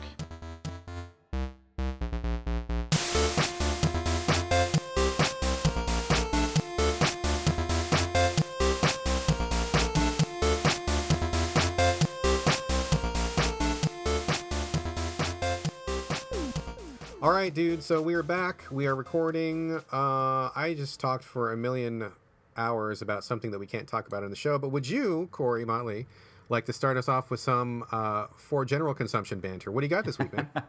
I have a couple things. The first, I think it's just a couple things. I feel like it's been a really long time since we talked, even though it's only been like a week and maybe like 2 days or something. Like last week we recorded on Monday and we're recording on Thursday this week. So it's been more than a week, and pushing that time back really has me like thinking like, man, our last episode was like 100 years ago. Do you feel similarly? Yeah, it did feel like we haven't talked for quite a while. And as I was looking at my the notes, I was like, Jesus, fuck, I've got like so many notes. Did we skip an episode? Because I've got so much shit to talk about. But no, it's been, just more or less a week. So Weird how time is so relative. It is. And I remember like thinking about as I was doing things over the past week, thinking like, oh, this would be a good thing for banter. Oh, this would be a good thing for banter. And then now that we're here, like, I know I had things happen and I already know that I've forgotten them to talk about for banter. But I do have two things. And the first thing I want to talk about is I really just want to like complain for a minute. I know it's hard to believe that I'm going to be complaining about something because I never do, but I want to complain about work and about business for a second. So will you stick with me on this? Yeah, complain away. I love complaining. Let's get fucking negative, dude. Slag something. So I know I've talked about this 100 million times on the show, that I went on my first business trip with the university that I work for. It was about a month ago. It was like 3 weeks ago. And this business trip still has not fully wrapped itself up. And I will tell you why, is because leading up to going on this business trip, I had really no idea how, like, I was going to get paid for the business trip. Because, like, when you go on a trip, I had my coworker, like, one or two of my coworkers tell me, like, whenever you leave, like, you don't clock in and out like you would if you're in the office, like, because you're just you're not like working the exact same hours. So, like, don't clock in, don't clock out. That's like something you'll take care of later. And I was like, okay, that sounds reasonable. So I leave, I go on the business trip. I flew out on Tuesday morning last month, and I flew out in the morning, got to Columbus. I went to some conference stuff that night because they had like opening events. And then Wednesday was like the big meaty day of the conference where like it kind of ran like normal business hours. I think it was like 8 to, I don't know, like 5 or something, just like a regular thing. And then Thursday we had early morning stuff. It was like an 8 to noon kind of thing, something like that, where we went to conferences. And then I flew back and didn't get back in town until about midnight on Thursday night. So following my coworker's orders, I did not clock in and out or anything because that would have been weird because I wasn't working the same hours that I do when I'm in the office. And I also, like, I don't have, like, a business, like, a credit card or anything for work. Like, I was told to just hang on to all my receipts and then, bring them back. And so this weird thing happened where, like, I got all my receipts, and whenever I was trying to figure out what to do with them, I had, like, 2 different people. It's just, like, this classic, like, business like pretzel of communication where it's like I had one person telling me, okay, we're going to do this with your expenses, and then I had another person telling me, no, actually we do this with your expenses. And so it was like one of the people that's like one of my delegates to work on my expense report like got started on all this stuff for me, and then like 2 days later somebody else in the office is like, oh, we actually don't need to do any of that because we're going to do it a different way. So it turns out I didn't need to keep my receipts or anything. And I got paid last Friday was my payday, and of course, because I didn't clock in or out for anything that I did for this conference, my paycheck was like not very big because I was missing 3 days of work on it. Because okay, yeah. Yeah, so like that problem did not get solved. And I mean, I know like part of it is like me not knowing what to do, but the other part was like before I went on my conference, my boss had emailed the woman who does the timekeeping for our office, and she did not email him back, which is great. Like, I feel like it is common sense that if you work anywhere where you have an email for your job, you need to fucking read your emails and send emails back. Like, it is that simple. And the woman who does the timekeeping for our entire division, which she has a lot on her plate, she does a lot of work, but she does not reply to her emails very well. And so she didn't reply to his email about what I had to do whenever I was gone on my trip specifically.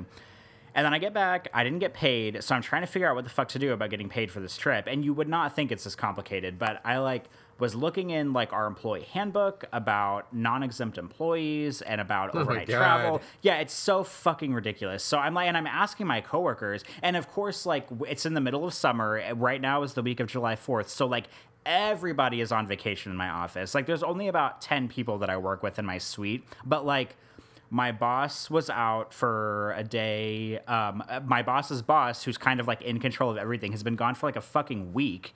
And some of the conduct officers are out. A bunch of one of the case managers is out this week. And so my resources are limited.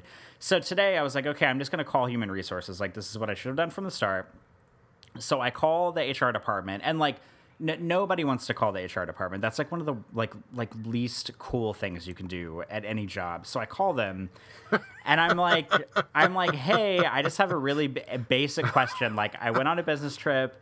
I didn't get paid. Like, I don't know how the hours work. I've read the handbook, but I need some clarification on this. And then the lady's like, "Oh, I'm gonna send you to payroll, like the payroll department." And I was like, "All right, perfect." So she forwards me to the payroll department, and they pick up the phone, and I do the same thing. I'm like, "Hey, question. I have a general question about travel. I've never gone on a trip before. I just went on a trip. I don't know how I'm supposed to reconcile this. Blah blah blah. This is what it says in the handbook, but that doesn't sound right, so I don't know." And she's like, "Have you talked to your timekeeper?" And I'm like, I emailed her, but she didn't email me back. And she's like, "Well, do you know who your timekeeper is?" And I'm like, "Yes, I know who she is." She's like, "Okay, well, you need to talk to her about that." And I'm like, "Okay, fine. Like, that's fine. I'll call her." So I suck it up, and I call the lady that does timekeeping at my work. And of course, she's not there, so I leave her a message. And then she calls me back like an hour or two later. And I'm like, "Hey, I went on this trip. Here's what the handbook says. I'm not really sure exactly what hours I should be logging for this because somebody in my department told me that I would only get paid the hours that I normally work during the office day. And because I work part-time, I only work 4 hours a day. But that just didn't seem right to me because, like, I was working more than 4 hours for this trip and I was traveling a lot. Right. So right. I was That's not like, free time. Yeah, I was totally. like, this can't be right. Like, I don't know how to reconcile this. And so I ask her, and she's like, "Well, actually, it's up to your boss." And I'm like, "Are you fucking kidding me?" Like, so I call like 3 people and then get redirected to my boss who was out doing DMV stuff today. And I love my boss. I don't want to make it sound like I don't like him because he's great. He's got my back. He's a lovely dude. And so, but the funny thing here is I go back to my boss and I say, "Hey, you'll never guess what info I came upon today. I found out that basically you have like the hammer, the decision that gets to decide how much I'm supposed to get paid for this business trip I went on." So, and he hasn't decided yet what he wants to do because he has to talk to his boss who has been out all week on vacation about what kind of funds we can allocate and what kind of budget we have to pay me the right hours because I was working more than my normal hours. But the kicker to this whole thing is that if our timekeeper had emailed my boss back the week before I went on this business trip, this whole thing would have been resolved. But because she sucks at answering her emails, I had to call 3 different people and like talk to everyone in my office about how to do this just for the timekeeper to be like, "Oh, it's your boss's. Like, it's ultimately up to him." And if she had just emailed him back, we could have pre-solved this entire thing, and I probably could have gotten paid on time and paid correctly. What a clusterfuck, dude. Oh my god. I mean, that sounds like a complete like bureaucratical nightmare. Like I'm almost thinking like it sounds like some of those weird office movies like Office Space or like an episode of The Office or something where you're just like getting in, roundabout hell because no one knows and everybody's like passing the buck to somebody else, and meanwhile like you're starving because no one's going to pay you and all this shit. Like ridiculous. It sounds fucking ridiculous. Also, I found it extremely interesting that you have levels of cool attached to your office duties. So like calling HR, super not cool. So like, what's a cool thing you do at the office? What's a good thing? I mean, I don't know. I just label calling HR not cool because I feel like HR is that kind of department where like anytime you call them or you like have to ask a question to them, I just picture them on the other end of the line, just like rolling their eyes and being like, "Well, did you read the handbook?" Or like, "Did you check with your boss?" Or, and them like not actually being there to answer your questions. So I just I don't know. I just never liked the idea of calling them. And plus it's weird because like at Target, for instance, when I worked there for years, like our human resources executive was in the building most days. So like we had a working relationship. I knew him. He was really cool. He was a great guy. But like at a private university, like the HR department isn't even in my building. Like I don't even know who they are. I don't know what building they're in. I've probably seen one of them one time, maybe at orientation. So I would feel better if I had like a working relationship with them, but like I don't even know who these people are. And I'm sure that Totally. Yeah, every time they get questions like this, they're just like, "Oh my God, another dumb question." So yeah, it's just not cool. I totally imagine them like secretly putting you on speaker and calling their employees over and like making like the jack off sign in the air when they're talking to you. Like, Yes, that's probably what happened today. Good times, good times. They got you on a list now of like quote unquote like troublemakers. Probably. Oh, this guy's stirring the pot. Watch out for Corey Motley when he gets on the phone. He doesn't even know how to take a fucking business trip. Like, we need to fire this guy immediately. Fucking noob. Who hired this guy? Oh my god. It's so stupid. It's like people who don't work in office settings don't realize, like, and this is like such like a minor complaint, but it's like how much like stupid ass red tape you have to go through just to get any like this. Like, all I'm trying to do is fucking get paid for a business trip that I went on 3 fucking weeks ago that I literally knew I was going to be going on since I got hired in January. And somehow in those 6 months leading up to this and the 3 weeks after, I still haven't gotten paid from it. And it's just like all this dumb red tape. And if that one lady had just answered her email, this whole thing would have been over with. But because she is a woman who works at a university who doesn't handle her email well, it just like drew it out into this long, stupid thing, and still has not been resolved, but hopefully it will be resolved soon because I want to get paid, yo. I hear that, man, and I feel for you so bad because I've worked in many different places where there is some kind of like bureaucratic structure, and it is amazing how just one person can just fuck up like the chain for like everybody. Like you don't think so. And everybody, when you think about it, basically human nature is like do as little work as possible and be as lazy as possible. Like I know some people don't believe that, but like when I see people in corporate, that's usually what goes down. And so people are trying to do like the minimum or whatever. And like one dude or lady not answering an email, or somebody just like, carrying the wrong number on a spreadsheet and not checking it because who fucking cares because it's 5 o'clock, I gotta go. I mean, it fucks things up for everybody, and it just sucks so badly how to achieve certain things we all as a species have to cooperate, but if not everybody is functioning at the same level, it is just like, it is hell. It is hell and a nightmare and a pain in the ass. I mean, like, a case in point. So, I feel for you, dude. Yeah, it's really stupid, but thank you for letting me vent and complain about my stupid day, calling everybody in my office trying to figure out how to fucking get paid. Oh, absolutely, man. I'm always up for complaining, especially if it's about corporate America, because corporate America is bullshit. So anytime you got some venom to spew, feel free to let it go. We're good on that. I'm sure it won't be the last time I'll have something to complain about at work.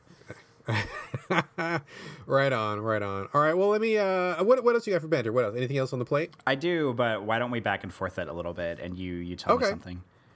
Okay, so kind of crazy. I know, so we don't necessarily have to talk about this right now, but I know that I was bitching and moaning on Twitter about not having enough game time, which I think is definitely true.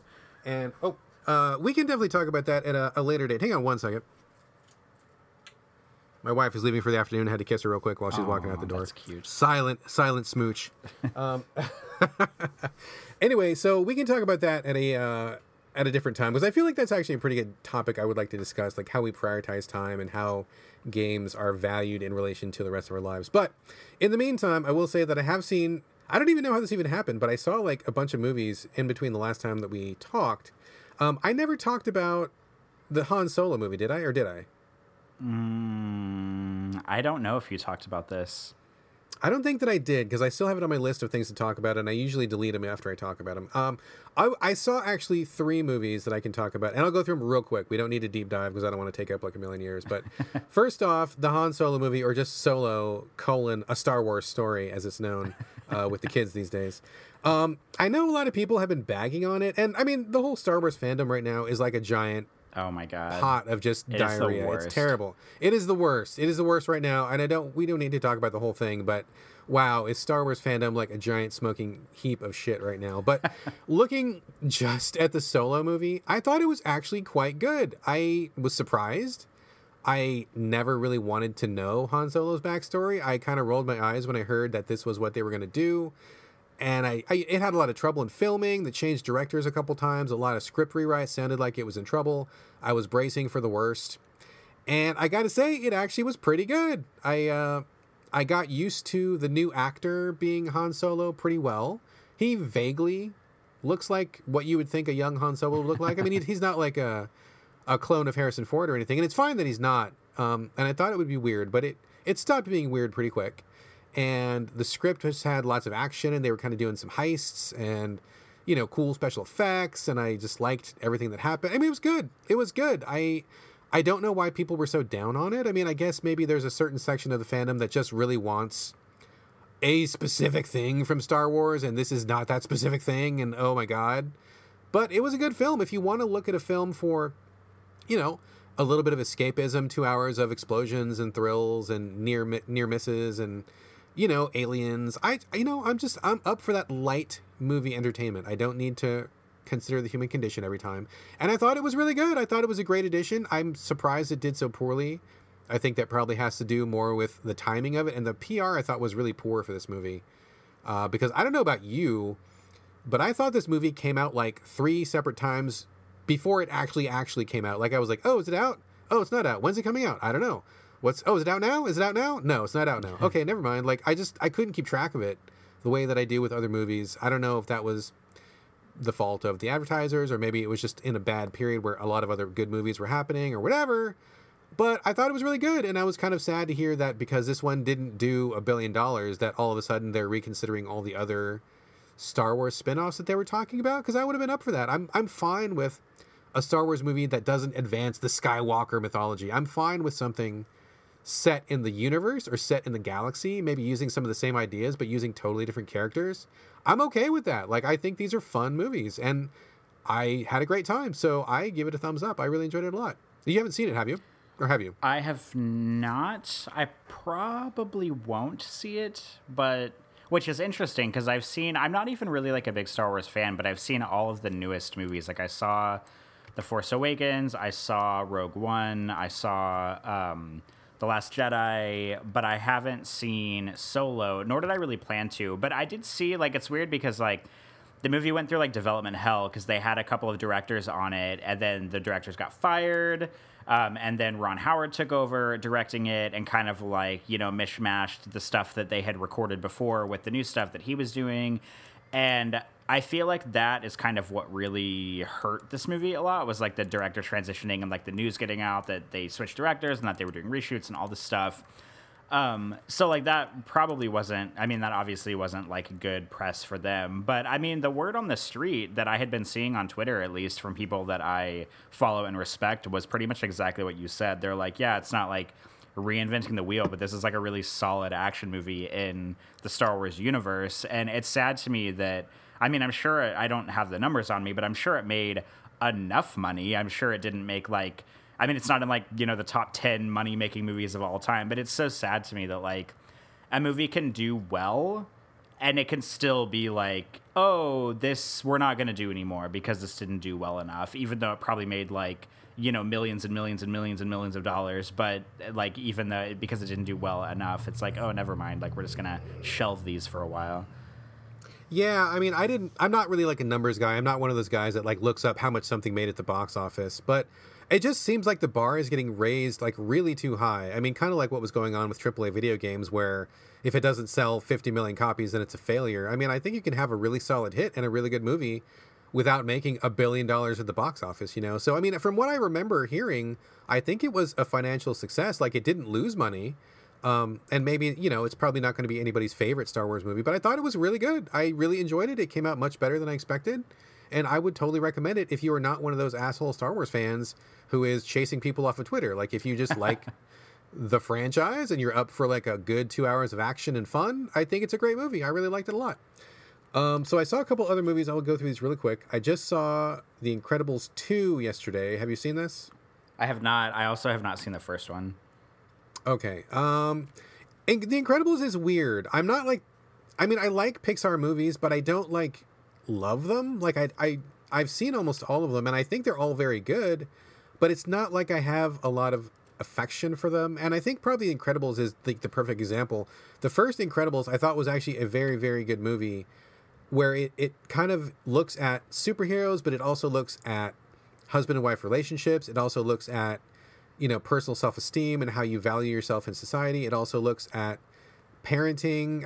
It's really more of a movie for grown-ups than it is for kids, but there's also action and there's also superheroes. It's a really smart, really well done movie. That said, I watched it one time really liked it, and then I just ceased to give a fuck about it for the rest of eternity.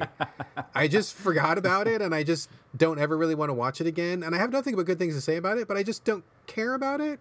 Does that sound weird? Like you like a movie and then you just fucking just have no further connection with it? No, I mean, it makes perfect sense. It happens to me with video games all the time and with movies, like where I can spend like 30 hours with a video game and I can totally enjoy it. And then as soon as I turn it off, I like completely forget about it. And I always remember it fondly, like, oh yeah, that was a pretty good game, but it just wasn't life-changing or something that I would want to play, or a movie that I would want to watch over and over and over again.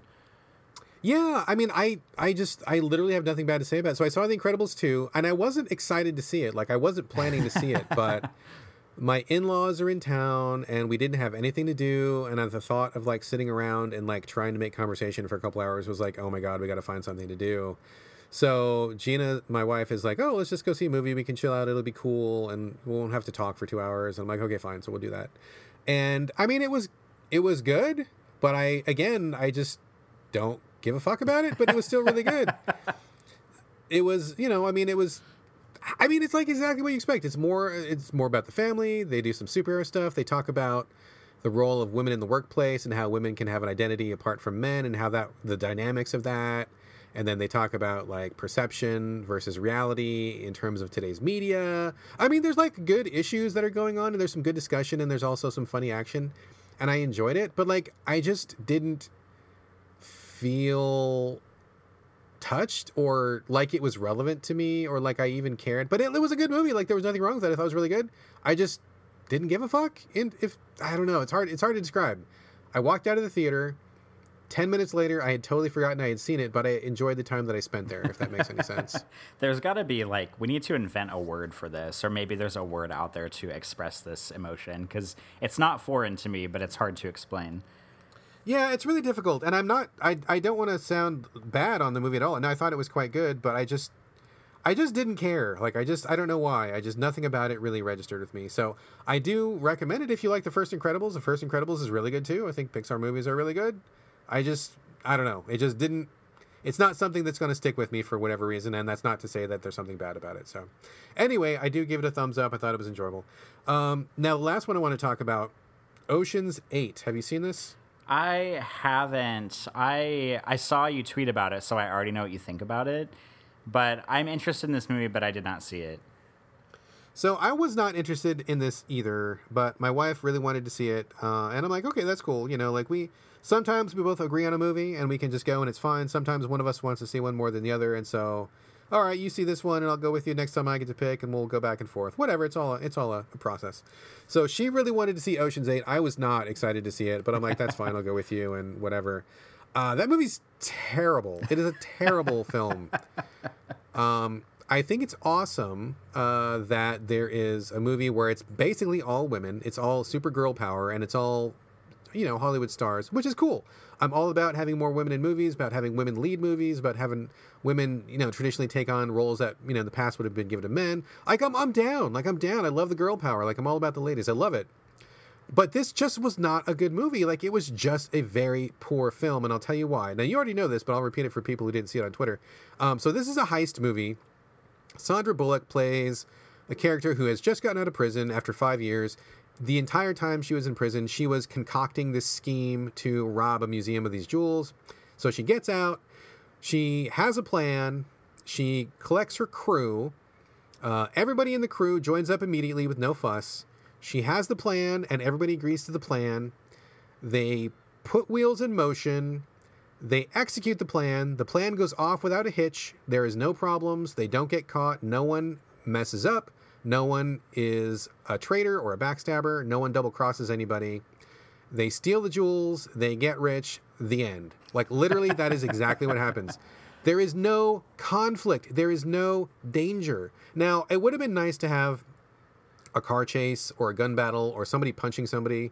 And if they wanted to avoid that, like, I get it. That's fine. But there was no action of any kind. No one was ever in danger of getting caught, or there wasn't even any like close calls. I mean, this is a heist movie, and I think most people would agree that one of the good things about a heist movie is like when something goes wrong, like when the plan goes off the rails and then the people in the movie are scrambling to improvise or to, patch things up immediately, or if somebody turns out to be a double crosser, then there's like a wrinkle in the plan and something. I mean, that's what a heist movie is fucking all about. Like, you don't watch a heist movie just to watch them say, here's my plan, we did the plan, and now we're rich. I mean, there's no conflict there, and conflict is what movies are about, whether it's person versus nature, person versus politics. I mean, there's got to be some kind of tension or struggle, or else what is the movie even about, right? And so not only was there no tension and no danger and no action, there wasn't even any comedy. Like, there were no laughs in this movie. I was like, at the very least, please make me laugh, because they have several talented comedians, like Mindy Kaling is on the show, and I have like the biggest crush on Mindy Kaling. I love her so much. And then they had Awkwafina, who is pretty funny, and they had, I mean, like, everybody in that movie was like a star of some sort, and it's like there was nothing clever happening. There was no jokes. There were no funny, like, oh my God, I can't believe they did that, wink, wink. I mean, there was like literally nothing was going on. They got together, they talked about a bunch of stuff, they did the plan, the end. And I was like, I got to the end of the movie, and I'm like, what even happened? Like, nothing even happened. It blew me away how poor the script was and what a dull movie it was. So my problem is not that women were in this movie at all. My problem is that the person who wrote this script had no idea what makes a good movie, especially not a good heist movie. I thought it was a terrible film. I thought it was extremely boring, and I do not recommend.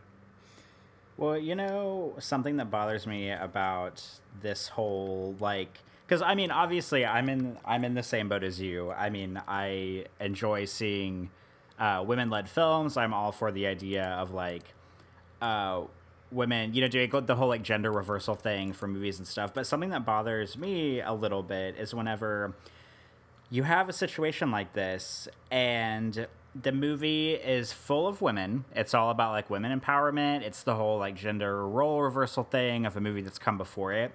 But whenever it's written and directed by a man, like, that is something that bothers me a lot. And I'm not saying that like men shouldn't be allowed to direct movies with women in them. I mean, that's been happening since like the beginning of movies.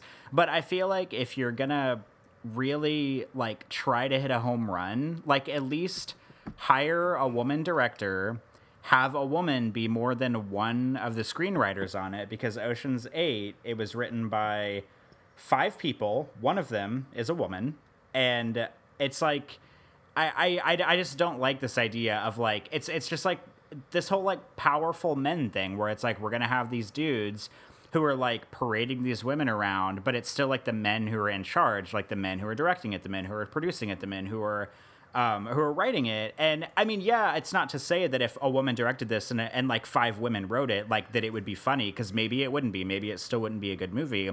But when you have men writing and directing for a group of women and then putting it out there as like a female empowerment film, that does not sit well with me, and it just bothers me. I mean, I agree. I mean, I think that men can direct women, women can direct men, either way. But in this particular case, it just seemed like such a weird mishmash. And especially for something like this, which was very much hyped to be like, hey, this is a ladies' film. Ladies are doing it for themselves.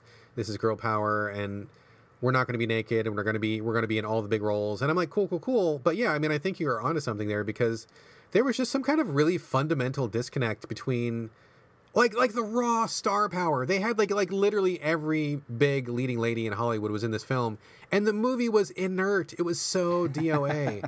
I mean, either the dude had no idea what to do with these ladies, or they just couldn't punch up the script. I mean, something about that was wrong. They would have probably done better to have a really smart lady. I mean, there's plenty of good women directors in Hollywood. They could have had one of those, and hopefully, I mean, it wouldn't have been worse. It could not have been worse. It could have only been better.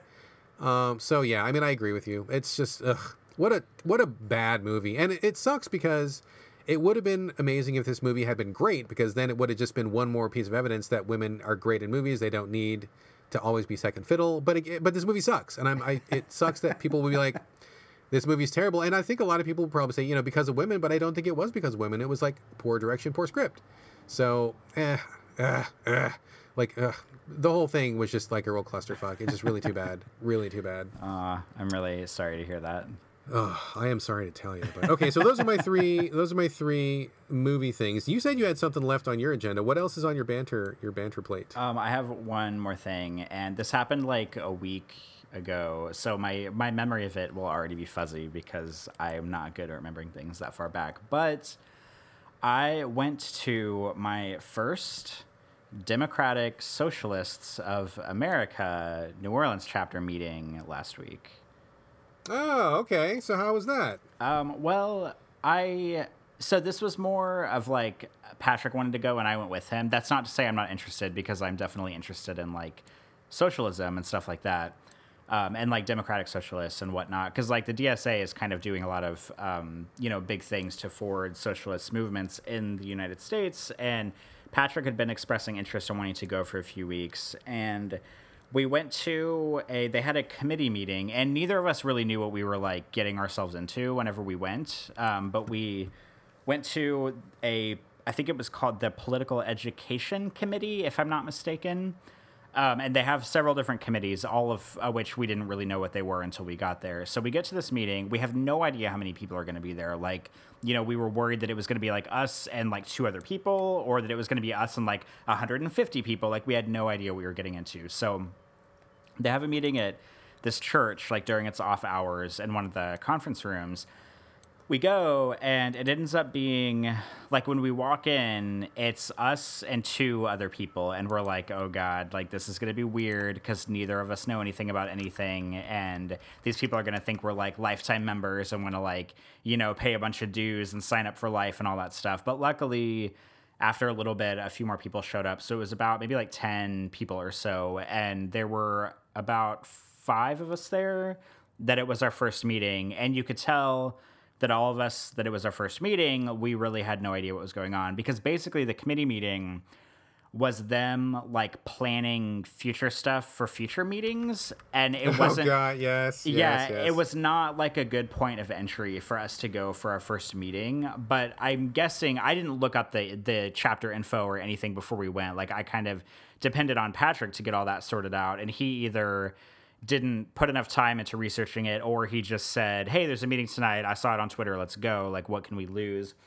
And so it ended up being kind of weird, because it was like half the people there were like really serious, and you could tell that there were 2 co-chairs who were like running the meeting, and they were like, it was kind of like comedically serious, because like one of the guys who was running it looked like he was about 22, and he would like literally do like motions, like he'd be like, oh, like, can I get a raise of hands for people who want to accept this proposal? Does anybody reject it? Does anybody have any thoughts? And it was just very like formal and like kind of a hilarious way, especially because one of the co-chairs looked so young. It just made it funnier for me. And he like at the beginning of the meeting, he like brought up to the other co-chair, they had like little handouts that had the agenda on it. And he was like talking about moving like the agenda items around, and he was taking it like so seriously. He was like, oh, I motion to move the agenda items around. Like, does anybody have any like input or something? Like, but just the way he worded it was so like official, and it just cracked me up, because he probably could have just been like, hey, I'd rather discuss them in this order, and it would have been over and done with. But he was like very official about it. And so, I didn't really like learn a whole lot. Like once we got toward the end of the meeting, there was like one guy in there that was asking a bunch of questions who was new, and I was very thankful that he was asking a bunch of questions, because like they were the kind of questions that I wanted to ask, but he was just asking them first, so I didn't look like the silly guy in the room. But toward the end of the meeting, I raised my hand and I was like, okay, this seems like a good opportunity to talk about like how many committees there are, what the hierarchy is, like what's going on here, like who everybody is, like what chapters there are, when everybody meets. And so like toward the very end of the meeting, they like finally broke everything down, which they should have done at the very beginning, given how many new people were there. But I don't know, it was like interesting. And I guess on Mondays, like on the first Monday of the month, they have like their general meetings that have everybody in them. And that's the meeting that like Patrick and I probably should have gone to start, because it would have been like everybody there. And I think that Patrick and I and like one other couple that were there were kind of under the impression that the meeting was going to be focused more on like, I don't know, on just like radical socialism, taking to the streets and, doing like getting people into socialism and like that kind of stuff. But it really like wasn't like that at all. So it didn't seem like they were trying to like super actively recruit, which I thought was interesting. But I also don't think the committee we went to, that was like their job to do that. Like, you know, they were the political education committee, so they weren't really like part of like a recruiting committee or like recruiters or anything like that. So we were just kind of in over our heads a little bit. But the most interesting thing, and this is not even like super related, is that one of the co-chairs from it, not the serious young guy, but there's another guy. Whenever we first went around the room and introduced ourselves and kind of talked a little bit about our background, he introduced himself and he said that his last name was Prehn, Prehn. And I was like, that last name seems awfully familiar. And it turns out, and I discovered this after the meeting, that he is the brother of Michael Prehn, your what's the game that you played all the time with them? Warframe aficionado, Warframe, your Warframe extraordinaire. friend. Yeah, and I talk to him on Twitter every once in a while now. And so like I DM'd him on Twitter and I was like, you wouldn't happen to have like a relative who might be in the DSA? And so like we kind of came to the conclusion together. And I just thought that was so funny. It was like such a small world moment. And it took like, I just wanted to like tap him on the shoulder in the meeting and be like, hey, your brother listens to my podcast. Like, cause I just thought that would have been so funny, but it was just such like a small world moment. Cause I knew that Michael lived close to New Orleans. So I don't think he lives in New Orleans, but he's like somewhere in the area. And so his brother is a co-chair of a DSA committee. And I just thought that was such an interesting, like small world moment for me. That is hilarious. I mean, yeah, totally small world. I mean, who knew that like the guy who taught me basically everything I know about Warframe ended up having a brother who was in the DSA who you met. That man, I mean, talk about like, 6 degrees of Kevin Bacon or whatever. Like, totally. Like, that's amazing. That is amazing. It's funny you bring up. Sorry, it's knocked a bunch of shit over. Sorry, apologies. It's fun. I'm okay. It's fine. It's funny that you bring up the DSA though, because I don't think I ever mentioned it, but we went to a DSA meeting a while ago. I think David Roberts was working from Games Radar. I don't know what he's doing now. David Roberts is a cool guy. David Robots, you mean? David Robots Roberts. Yeah, exactly. He's a nice guy. Like that dude a lot. But he is involved in the DSA pretty heavily, and he got me to go to one of the meetings, which, I mean, I'm all for it, basically. I mean, I think the system of government in America is really corrupt and broken, and we need to really revise things and get things going, and there's got to be a better way, et cetera, et cetera. So I'm all about that. And we went to kind of check it out. And like literally like everything you said, I could have said the exact same thing about my same meeting. Like it was just, we went expecting like, I don't know. I mean, not like people would be like wearing bandanas and filling Molotov cocktails or anything, but like we thought we'd be talking about like big issues and stuff. And it seemed like a lot of really overly serious people who were following like the parliamentary process or whatever, like I nominate this and I move to do this and do we have a second and all that shit, which I mean, okay, fine. I mean, you got to run the meeting and I get you don't want chaos all the time, but it just was really weird. Like we were sitting there, they didn't seem to be really talking about anything, and it was all about the procedure. And it kind of felt like they were, like you said, like they were setting the meeting was to get ready for more meetings, and they weren't really talking about anything. And everybody just, I mean, I'm sure there's a lot of really good people in the DSA. I don't know them all personally, but it's like when we were there, it was like, oh my God, you guys seem really weird and very serious. And like, I was like, the vibe in here is not right for me. Like, I'm happy to show up at a protest, or I will vote for something, or I will sign your petition or whatever. But like, I just couldn't see myself going to another one of those meetings with everybody being like so deadly dull and like, sitting through 3 hours of like, do you motion to vote? Yes. Who seconds? And we got to vote, and then we got a quorum. And I'm like, oh my God, I can't do this. So yeah. Do you guys think you're gonna be involved on some level or go back, or what was your final thoughts? I think we're still figuring that out, because we did not go. Last Monday was the first general meeting we could have gone to since it, and we did not go. Even though Patrick asked me and I told him, I was like, I'm really indifferent. Like, I don't care if we go. I don't care if we don't go. Like, if you want to go, I'll be happy to go with you. And whenever he got home from work that day, I was napping on the couch. And I think he took that as like, never mind. We just, won't bother right now. I mean, it's not to say that we won't go in the future. But it's just such an interesting, like, striking contrast to, like, socialist Twitter. Because, like, everybody who's on Twitter who, like, identifies with socialism is very, like, like, fuck the system and, burn everything down and give everybody health care. And then you go to a meeting and it's like this super, and like you said, like, of course there has to be order. Like they have to have their, meeting notes and their procedures and everything. But it was just weird how like super formal and like not very like passionate it seemed, because that's like the exact opposite of what you see as like socialism on social networks. So I don't know, it was pretty fascinating. And then it occurred to me that like, I've been voting Democrat for like however many years, and it's not like I ever go to like a Democratic meeting or anything, so it's not like you like have to go to DSA meetings in order to identify as like a democratic socialist or like want to push for socialism in the States. So it's not like it's something you have to do, but it just seems like the right thing to do. But it was just a strange experience for me.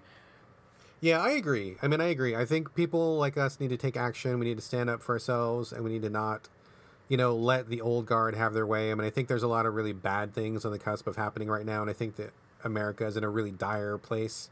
Like, we're right on the precipice of things getting really, really, really fucking bad. So everybody who's a good person needs to stand up and do something.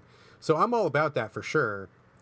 But I just didn't get the sense that I was doing anything by sitting in a meeting, having a lot of people stare bored, and then we're voting on who's going to collect the money to make bumper stickers for the next month meeting. Like, I was like, this does not feel like a good use of my time. I feel like there's got to be something else we could be doing. And I get that organization is important, et cetera, but I don't know. Maybe I went on the wrong meeting night, or maybe who knows. But yeah, I'm right with you. I felt like I just wasn't feeling the energy there. So anyway, I do support that stuff in general, and et cetera. So I don't think I have anything else really worth talking about. You got anything else to banter about? I don't think so. I think that's everything for me. All right, this feels like a pretty good banter section for me. I think we should probably talk about some games. I think so too. Let's talk about some games.